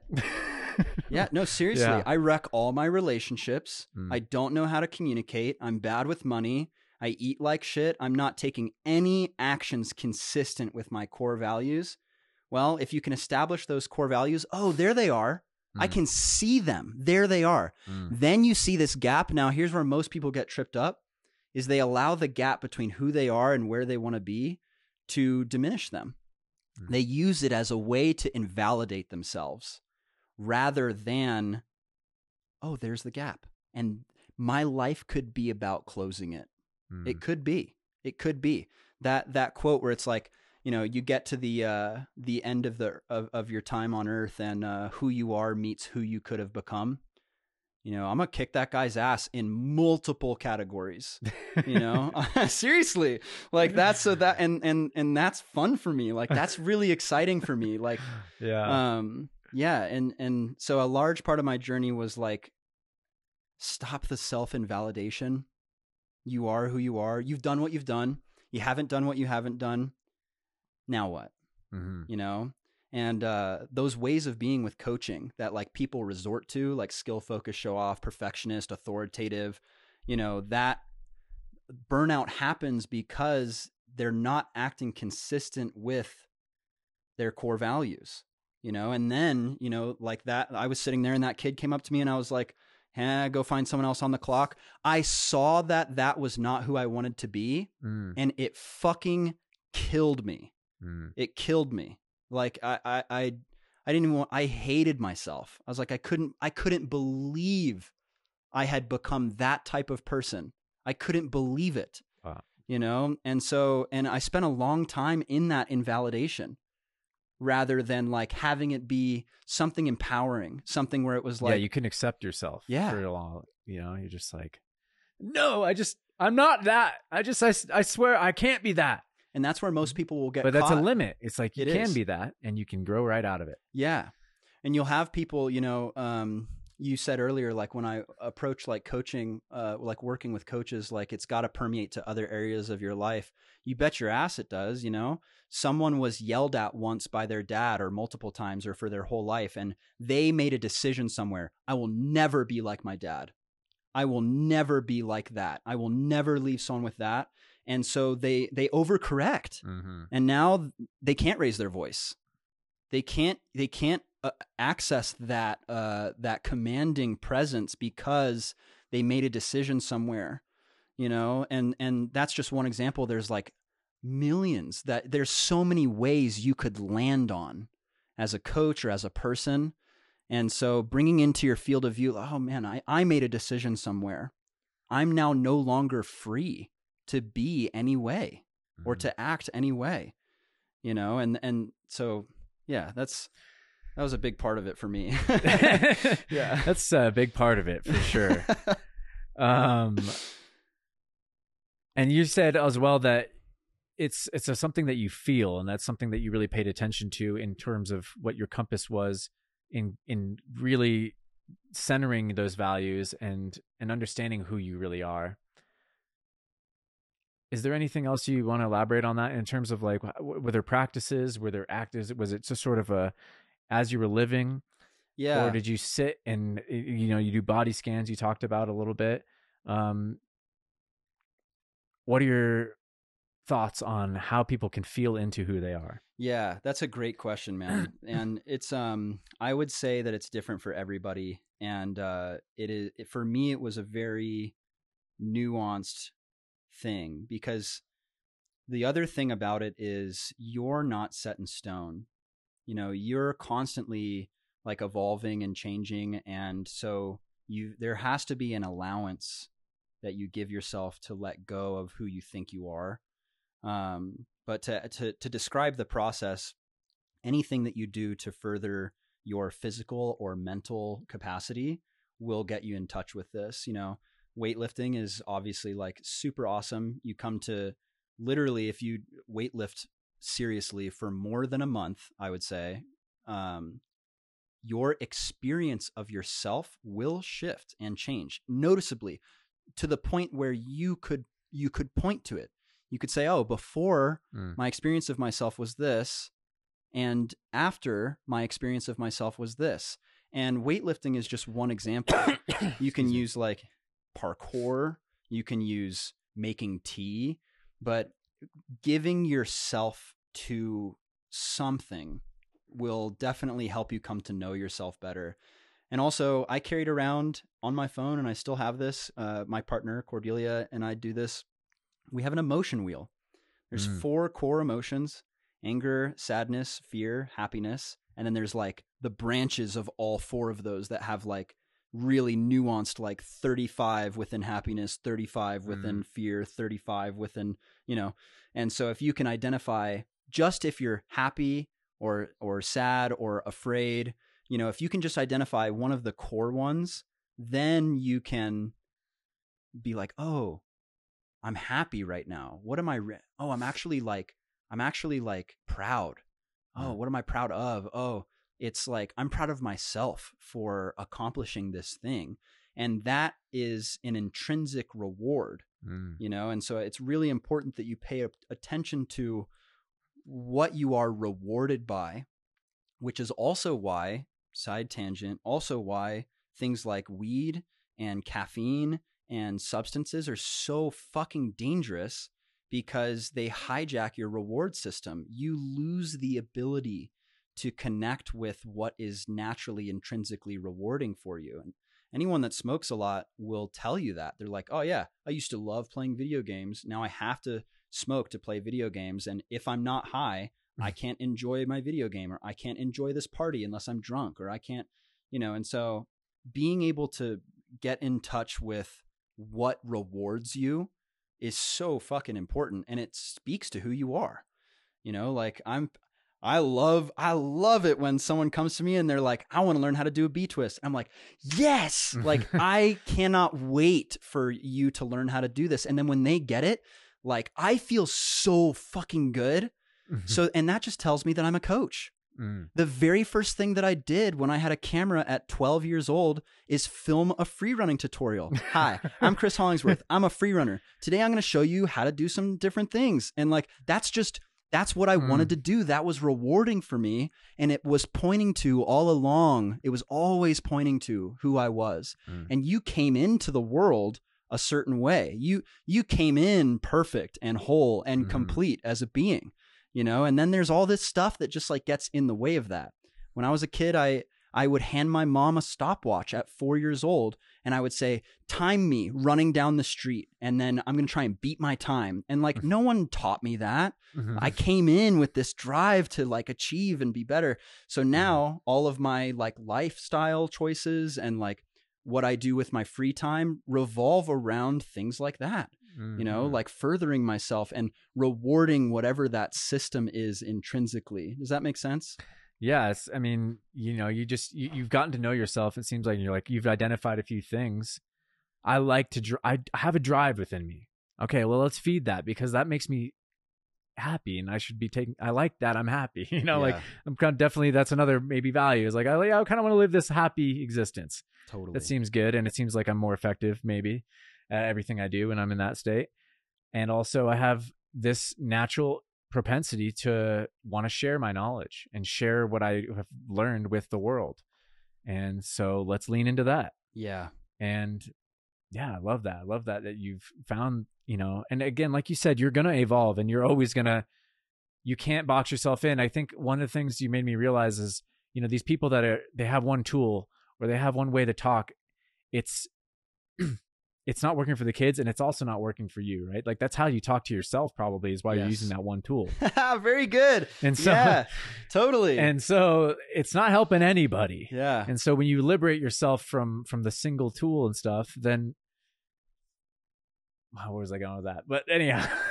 Yeah, no, that's Just- I love that you said that too. One of the things that I focus on in my workshop is, you have coaches who like, they really struggle working with a child that exhibits undue attention behavior. A child that's like, Brandon, guess what I did over the weekend? Guess what? Oh my God, guess what? And they just want to share with you. Yeah. And I could assert that someone that really struggles to deal with that type of student also struggles with excitement within themselves. Somewhere along the line, they shut themselves down with excitement. And the cool thing about it is if you struggle to give yourself like the grace to experience excitement, you can practice with a student, like be with their excitement, like get their excitement, experience it with them. You may find that it's easier for you to be generous with a student versus like you don't cut yourself any slack. Someone else makes a mistake, you're like, oh, it's okay. That's totally fine. Mistakes happen. You make a mistake, you're like, you fucking idiot. I can't believe that you did. So much better. So if you find you're in a position like that, it's a reflective relationship. You can actually, by giving other people the grace and being generous with your students, you can come to that same grace and generosity within yourself, and that will totally unbox your being completely, which is also a really cool part about coaching. Like, yeah, you can unshackle yourself, by sharing with other people and by being certain ways with other people, by allowing them to be. Yeah. Oh man. So love that. Oh man. I want a crash course in Dragon Ball Z. Dude, don't do this to me. I didn't mean to spring this on you, but I needed to, this has been on my mind. I've never seen any of the series. Okay. I got you. I don't need to go in fresh. I kind of want to know what, it's about. I know that there's too much and there's like 40 different volumes of different iterations of it and stuff.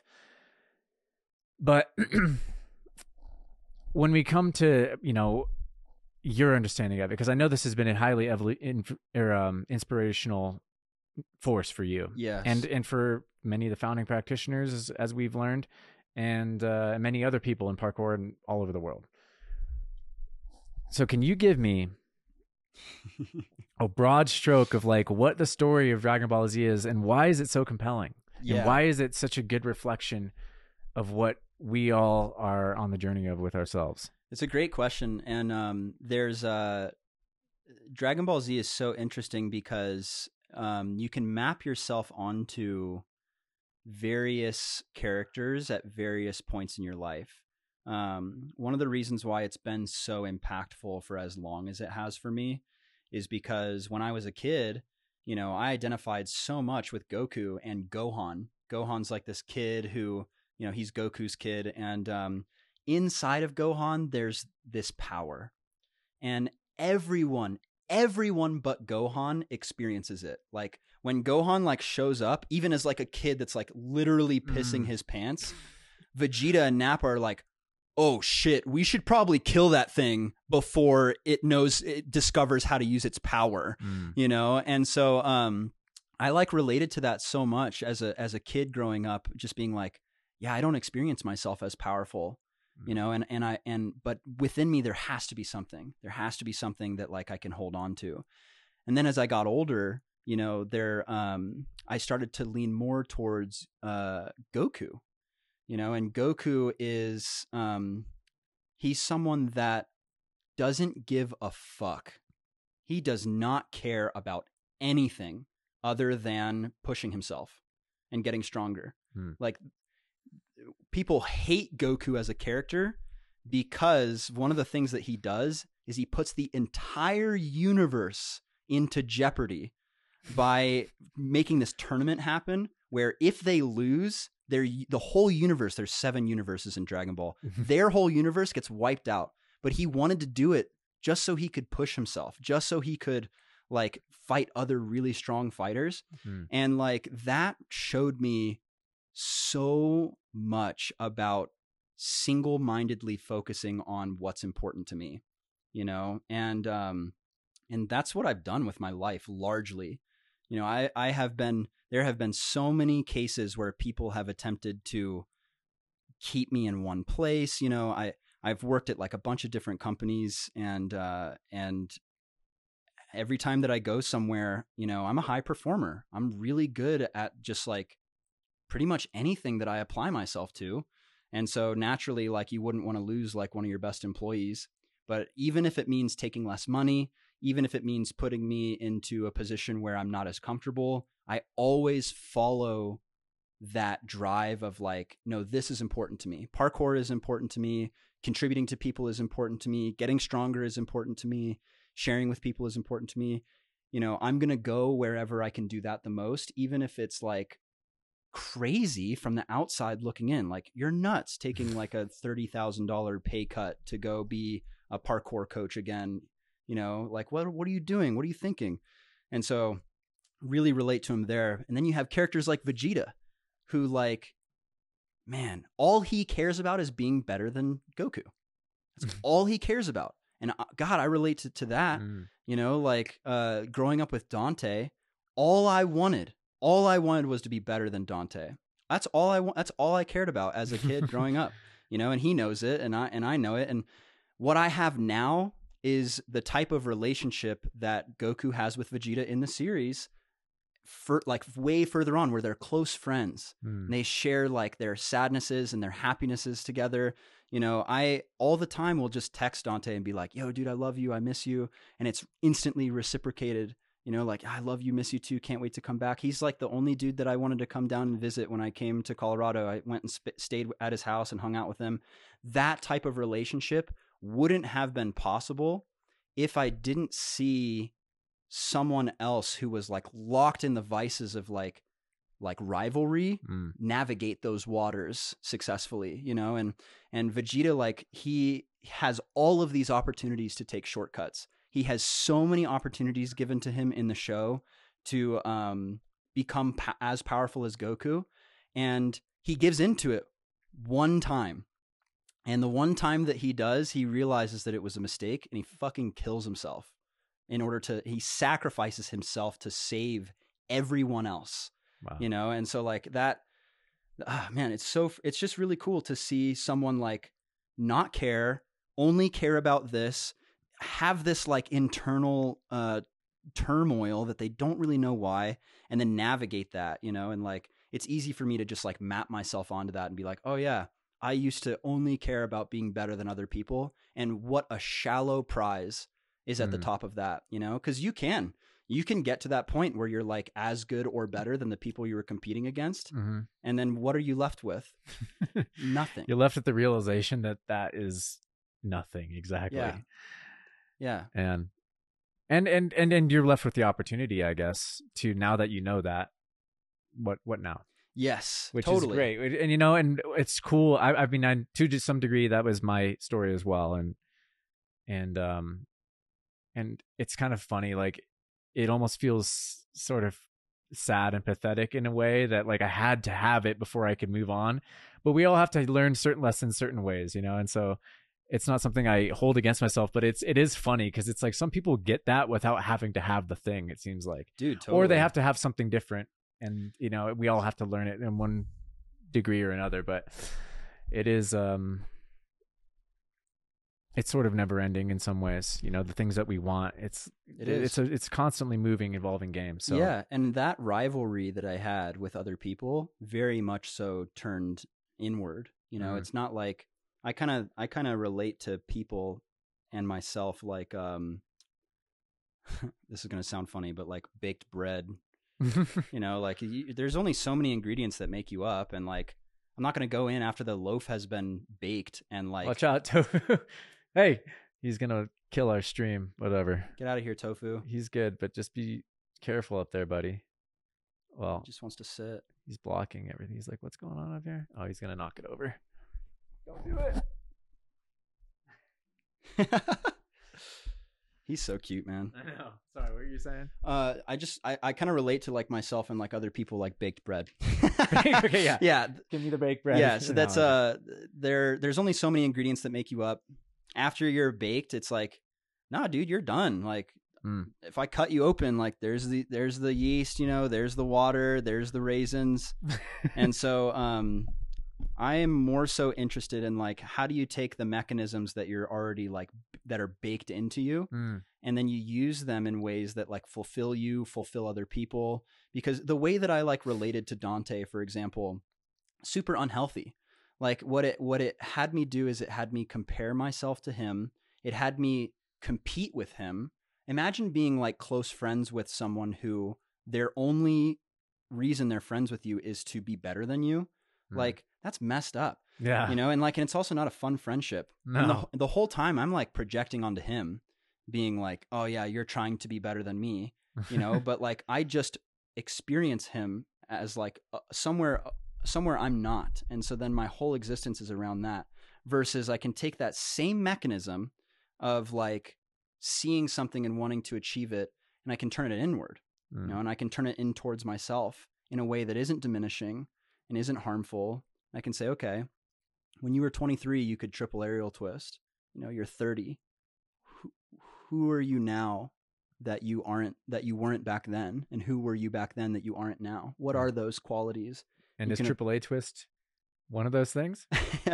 Yeah. Apparently not. Yeah. No, seriously though. Yeah, Yeah. exactly. Yeah. I love that. Oh man, so cool. Baked bread. I'm going to have to think about what kind of loaf I am. Yeah. Well, you seem to have a pretty good handle on who you are, you know, and like what makes you tick, and you know, your routines. You know, sometimes appearances can be deceiving. I think I do, but also, you know, I'm very careful not to espouse like any kind of certainty around that, because to me, the mystery only gets even more big as I've gone deeper and deeper in some ways. And so being more sure of who I am is also a simultaneous, like, it's simultaneously like intertwined with, it's not certainty, I guess, is what I'm talking about. It's like, it's actually more unknown, but I'm more comfortable with that. And I'm more adept and in tune with who I am. But it's almost like it's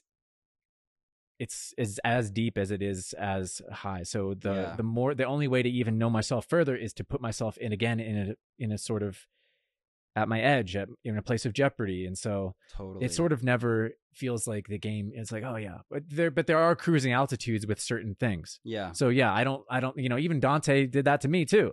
Yeah. You know, Dante's a freaking beast. He's here to teach us he's godlike. He's just too godlike. You know, we love Dante because he's helped us. And Dylan was another one who, you know, I was rivalrous with almost everybody at a certain stage because I wanted to be better than everybody. Yeah. But again, these people help us learn that that's not it. Totally. And then they help us direct that energy in a more healthy place. And so, yeah, I don't have that same issue. And I have subtler and subtler. And I love what you're talking about with the emotional wheel and stuff, because I had a similar chart. It wasn't a wheel, but your wheel's better. I had an emotional rectangle. It should have been a circle. It's a better shape. Yeah. But anyhow, whatever works, like man. Sometimes it's just like you start to get these more subtle languages, and you have to, you get these, you just start to get more and more and more distinction. Yeah. Yeah. That's a good word. It's kind of like, you know, if you've never had wine before, maybe, you know, there's like red wine and white wine. You're like that. Yeah. It's like, cool. But you can't tell the cedar from the oak, and you can't tell what it pairs with. Yeah. Yeah. And so as you explore it more, it definitely becomes more distinct for sure. Yeah. And that's, man, there's this great analogy that I like to use. It's called the lawnmower analogy. And that is, we all have ways of being and acting. Like you just wound up being, you're a human being, you know, and this is an ontological discussion. This is like a specific school of thought around being. And let's say you have a way of being like, empathetic and kind, you know, let's just use that as an example. So here you are being empathetic and kind, and that lawnmower that works really well where it works. That's cutting grass super fine. It works so well to be empathetic and kind in relationships and in certain situations that people are dealing with something. But then, you take that same lawnmower of being empathetic and kind, you go put it over on the gravel, suddenly it's hurling rocks and you're not communicating your needs, or you find yourself being like empathetic and kind in situations where you should have been a bit more stern or, advocating for yourself. And so I think it's really important to get your hands around the lawnmower's handles. So, take that, don't try and get rid of the way of being of empathetic and kind, but have it run on grass, have it run where it works and take it off of the gravel. Like stop busting up your relationships and your experience of yourself. And, people have relationships with money and fitness and, people and all of those things. They've got lawnmowers on the gravel somewhere. So I think it's really important to like kind of take it off and put it on the grass. And that's a lot of like what we do with motion mentors too, is we take the lawnmowers off the gravel. We start putting them on the grass. Yeah. Yeah. For gravel, we use a rake. I don't know. Something. Yeah, something that's not a lawnmower. Else. Yeah, totally. Or, whatever. I get you. I love that analogy, actually. And yeah, I think that's super true. And, I got a few lawnmowers still on gravel here and there, but what would the fun be if you didn't? Exactly. I'm here. We're all here for those lessons and for those reflections and stuff. Like even the student, student coach relationship, like you're saying, can teach you and give you a lot if you let it. Yeah. And opening up yourself to just more and more ways of being. Totally. So. Yeah. Well said. I think this might be a good place to kind of wrap up. We've been going for a couple hours actually. Oh, wow. So Jeez. It's been like, cool. Is there anything else you'd like to add? I mean, or did we anything we didn't cover today? Oh, you know what I wanted to ask real quick? Yeah, sure. It was like kind of a last question is part of your accolades is your judging, and you've done a lot of judging and stuff for various competitions, and you're on the USPK judging criteria committee. Yes. And I guess I want to hear your thoughts on, let's talk about competition judging, the challenges of that. And then also, we'll start there. Yeah. Yeah. Oh boy. Well, I'm a style judge, so like speed is objective. Like literally it's super easy to you either made a certain time or you didn't. Skill is also really objective. Like you accomplished the skill or not. Style is subjective.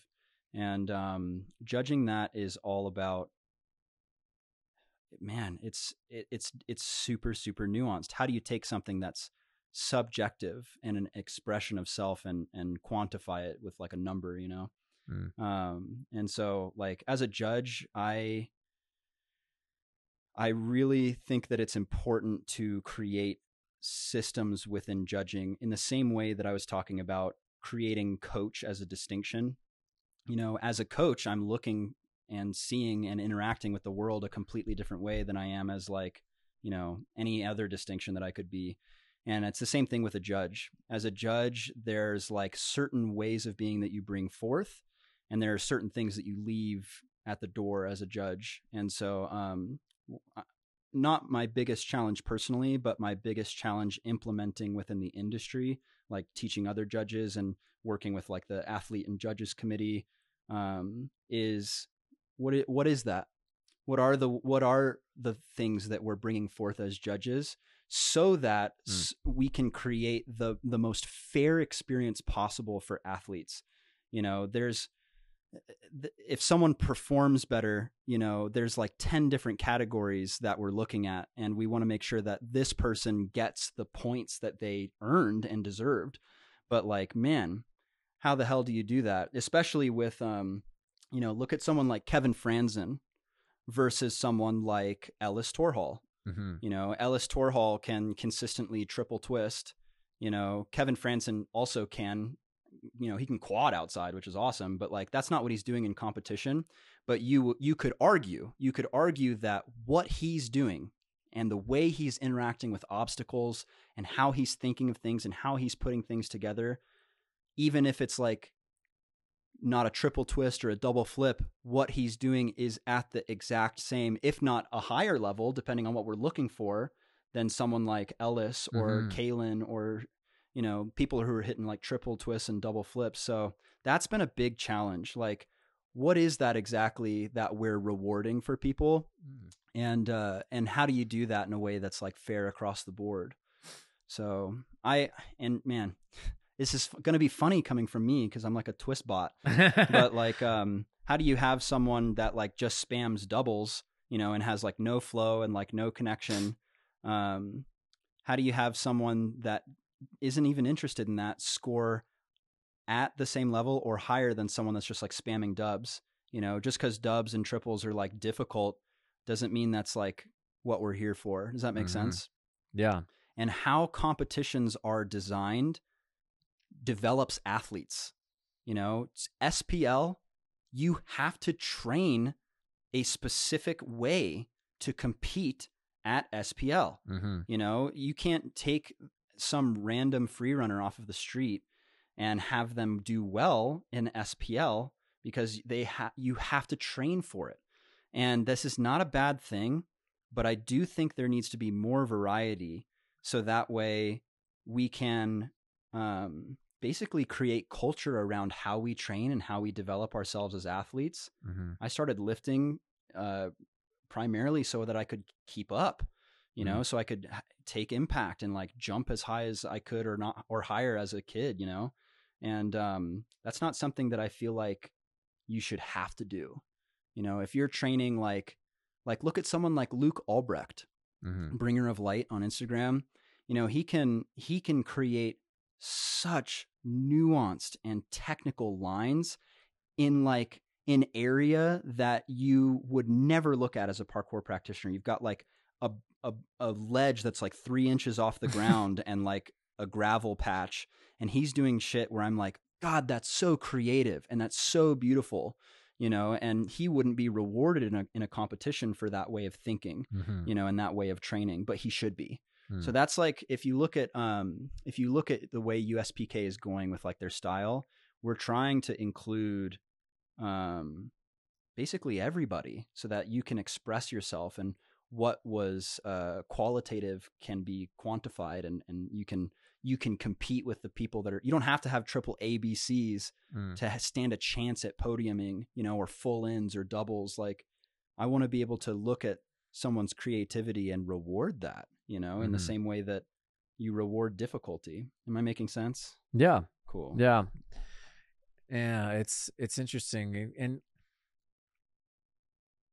it's just, Tim comes to mind right now because Tim Sheaf, a legend in our growing up a bit, is like somebody who was kind of like, he rode that creativity wave by hybridizing some skills that in and of themselves in their unique disciplines, they don't get a lot of credit maybe at that kind of competition that was like specialized, but by bringing them into this sort of new space and adding to the conversation in a way, well, you haven't seen this on concrete, you haven't seen this on a bar or at height or from this position.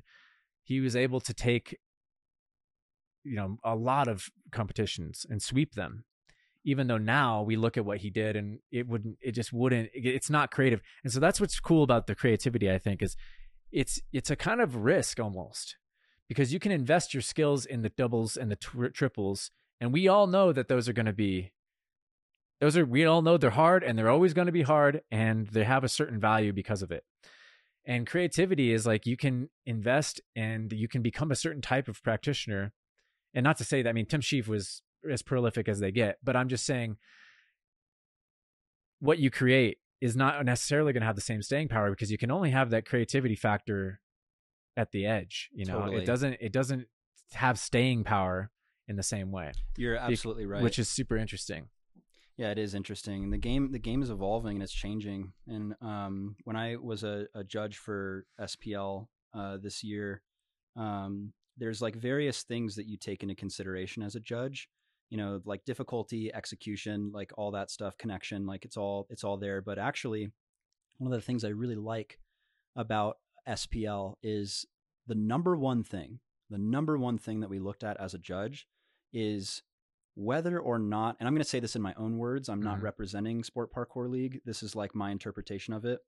But whether or not what was being done was forwarding parkour, was forwarding free running, was it innovating, you know, was it building upon the conversation that is parkour, you know? And so, and what was done last year is stale for what's going to be coming up this next year. And that's like, that's something that a very specific group of people are focused on, and they should be. You know, that's fucking cool. Yeah. It's like, I lost my mind. I there's probably a clip of me somewhere, like just absolutely losing it up there when Say hit that triple cork precision, dude. Dude, I lost my mind. Yeah. You have no. I was just like, that was insane, dude. That like, was yeah, absolutely absurd. it's so cool to see like that you can take a triple twist and now apply a gap precision to it. Like, and no one said anything about it, but, and I don't know, cause I can't do even one to pre, but the step up, and I know that launches a little bit, but it's a precise footing. And it's just like, it wasn't like you just get to go off an edge. He had to like put his foot on something. yeah, That was like another crazy part of it. it is crazy.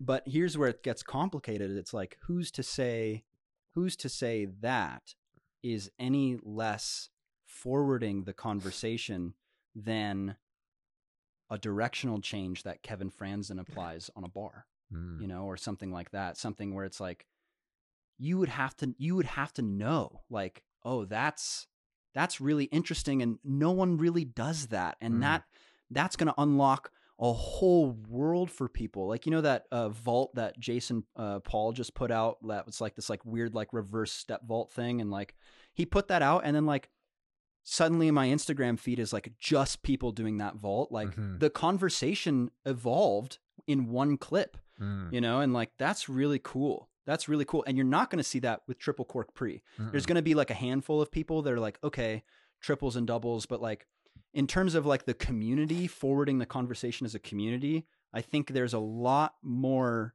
that we can put in the basket of people being more creative in that way. You know, I went down to Nebraska recently, and I was interacting with a guy who is really interested in competing and has never approached competition because there's a gate. It's like there's a gate you have to pass of like, damn, I don't stand a chance unless I have like dubs, and like I am really crazy good at parkour.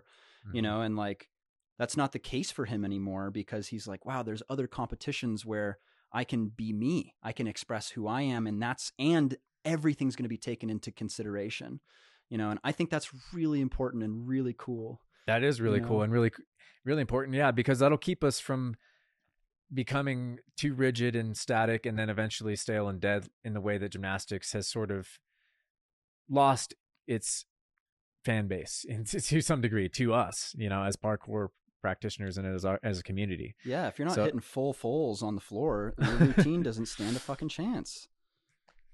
So back it up. Yeah, and so yeah, it's important.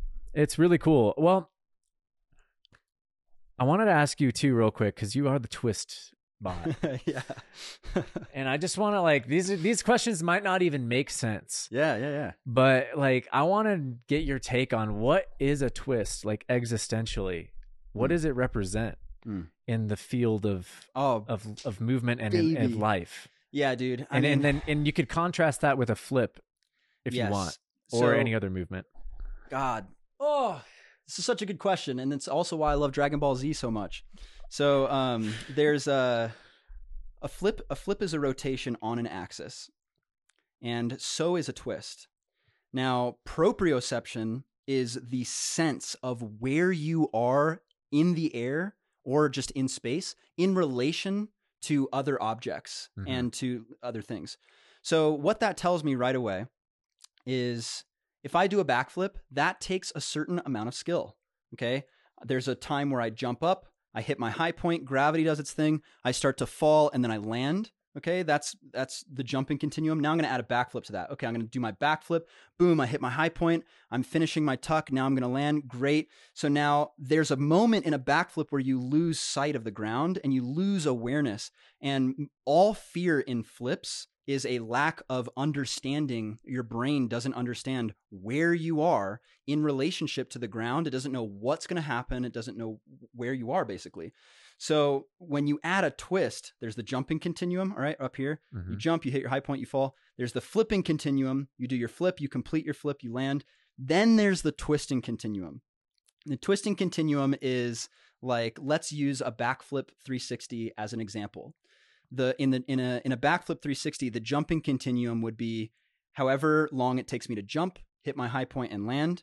The flip in a backflip 360 is a backflip, and the twist in a backflip 360 is a 360. So you now have to understand where you are in relationship to the ground. Not only that, but also where each of those continuums are in relationship to each other. Where's my 180 being completed? Where's my 360 being completed? Where is my twist going to be done like around the same time that my flip is being completed? Is it going to be done after my flip is being completed? That's what a gyro is. You finish the flip and then you start twisting. Or am I going to twist first and then flip? That's like full ups and stuff like that. So you can add different things. But I'm going to say 180. You can break it down further than this, but I'm going to say 180. Every 180 of a twist requires a spot.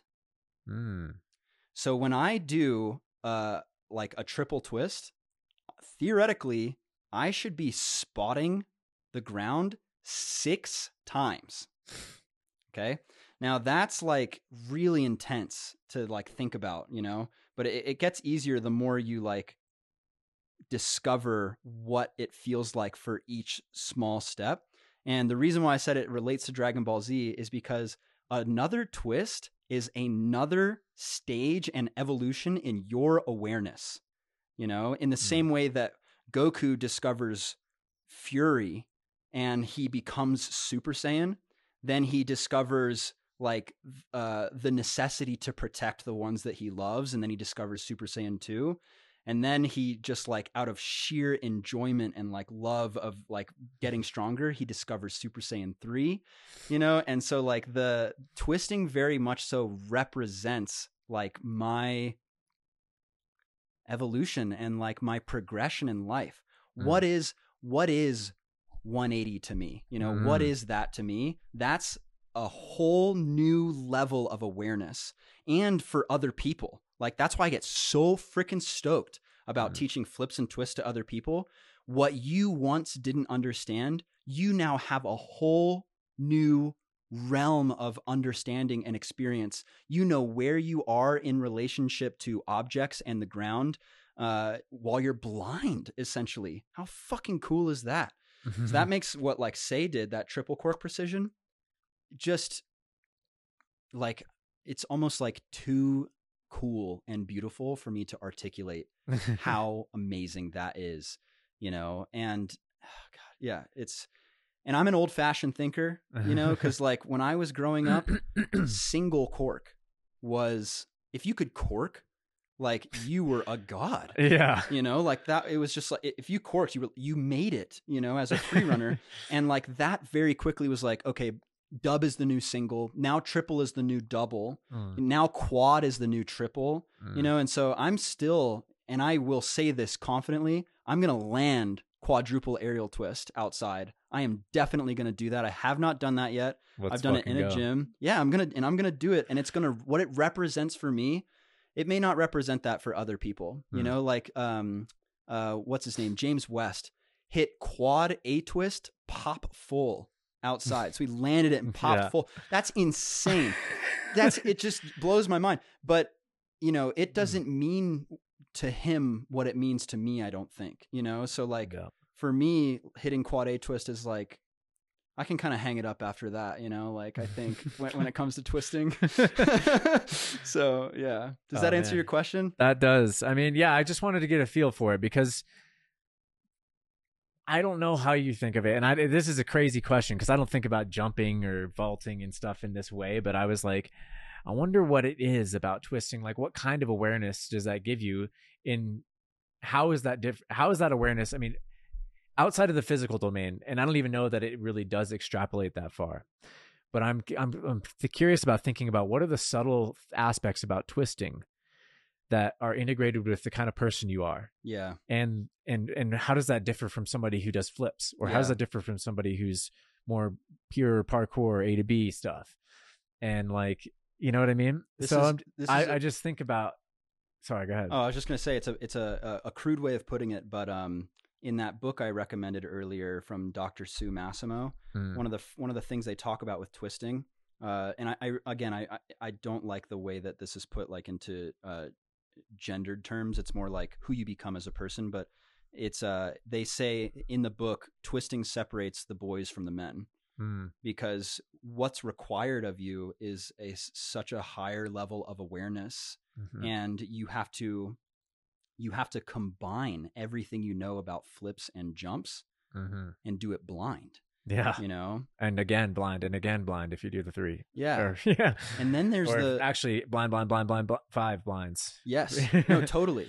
And that's why like for me it's so significant. It's so significant that at 30 years old I can go outside, be called to do a triple aerial twist. I see a spot and I'm like, oh, this is just calling me, and I can hit that shit clean. You know, that means so much about me to me. You know, and like everything I have, like that's mastery for me. Yeah. You know, I can't think of a better example of what mastery is, honestly, than like honing in on. It took me 4 years to land a single butterfly twist. It took me 4 years of practice. I saw Juji Mufu do it on a video and I was like, I need that trick. And I thought I was the shit when I landed B twist, because it was like this and this and this and this, and then I lost it and it was like this again, then I had to get it back. And then lo and behold, I meet Dante. Dude hits a double B twist in front of me and my world shatters, because it took me 4 years to land this single twist, and I had just been training by myself, and it was like, you know, I really thought I was like super, super good. Like I had hit some peak. Yeah. I had hit some peak and I didn't. And then someone just comes along and just fucking doubles it up. And he still does that. That's who he is for me in so many ways. Yeah. He's dealing with a meniscus tear right now, an injury, and the way that he's approaching his injury and like his thought process about that is still an inspiration to me. To this day, he's still shining lights on areas that I haven't looked. Yeah. And I think that's super cool, you know? Absolutely. So yeah. You've sold me. I've got to learn some twists. I'll teach you B twists. I need to learn some twists. We got some time. We got some daylight left. Maybe we can do some today. I'm down.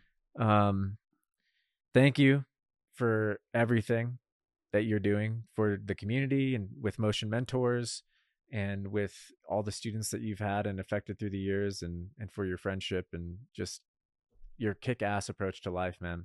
It's been really great to have you on the program. Thank you so much. And I hope we can do it again. Honestly, I am honored to be here again. You have yours is hung up, but mine's... Oh shit! Mine's on my body. You still got it. I'm out here training in this, dude. If you go back and if you look, Brandon, if you look at, I'm getting choked up. If you look at any time that I compete, what I'm wearing is this shirt. What I'm wearing is the shorts, because of what it represents and what it means to me. And so thank you for who you are and for what you've provided to the community, you know, and it's my honor to be here on this podcast and to be hanging out with you. So you guys showed me what being a warrior was when I was younger. And that's something that I took with me, and I'll continue to take with me for the rest of my life. I don't know what to say, except I love you, man. I love you. You're too, the best. Bro. And I do notice that you wear the shorts. Hell yeah. And it means a lot to me that you would say that. Yeah. And that's how you feel about it. And man, I'm so, you know, we're equally honored. You know, I'm so happy to share the road with you. Yeah, this is great. Yeah, you're super inspiring. Thanks, man. I'm glad you could return the favor, because I didn't know I knew I inspired you, I guess, because you were wearing it, but also just know that the feeling is very mutual. Heard. Totally gotten. Thanks, brother. And that's it. We'll see you guys later. Cool. From my heart, but I use my brain too.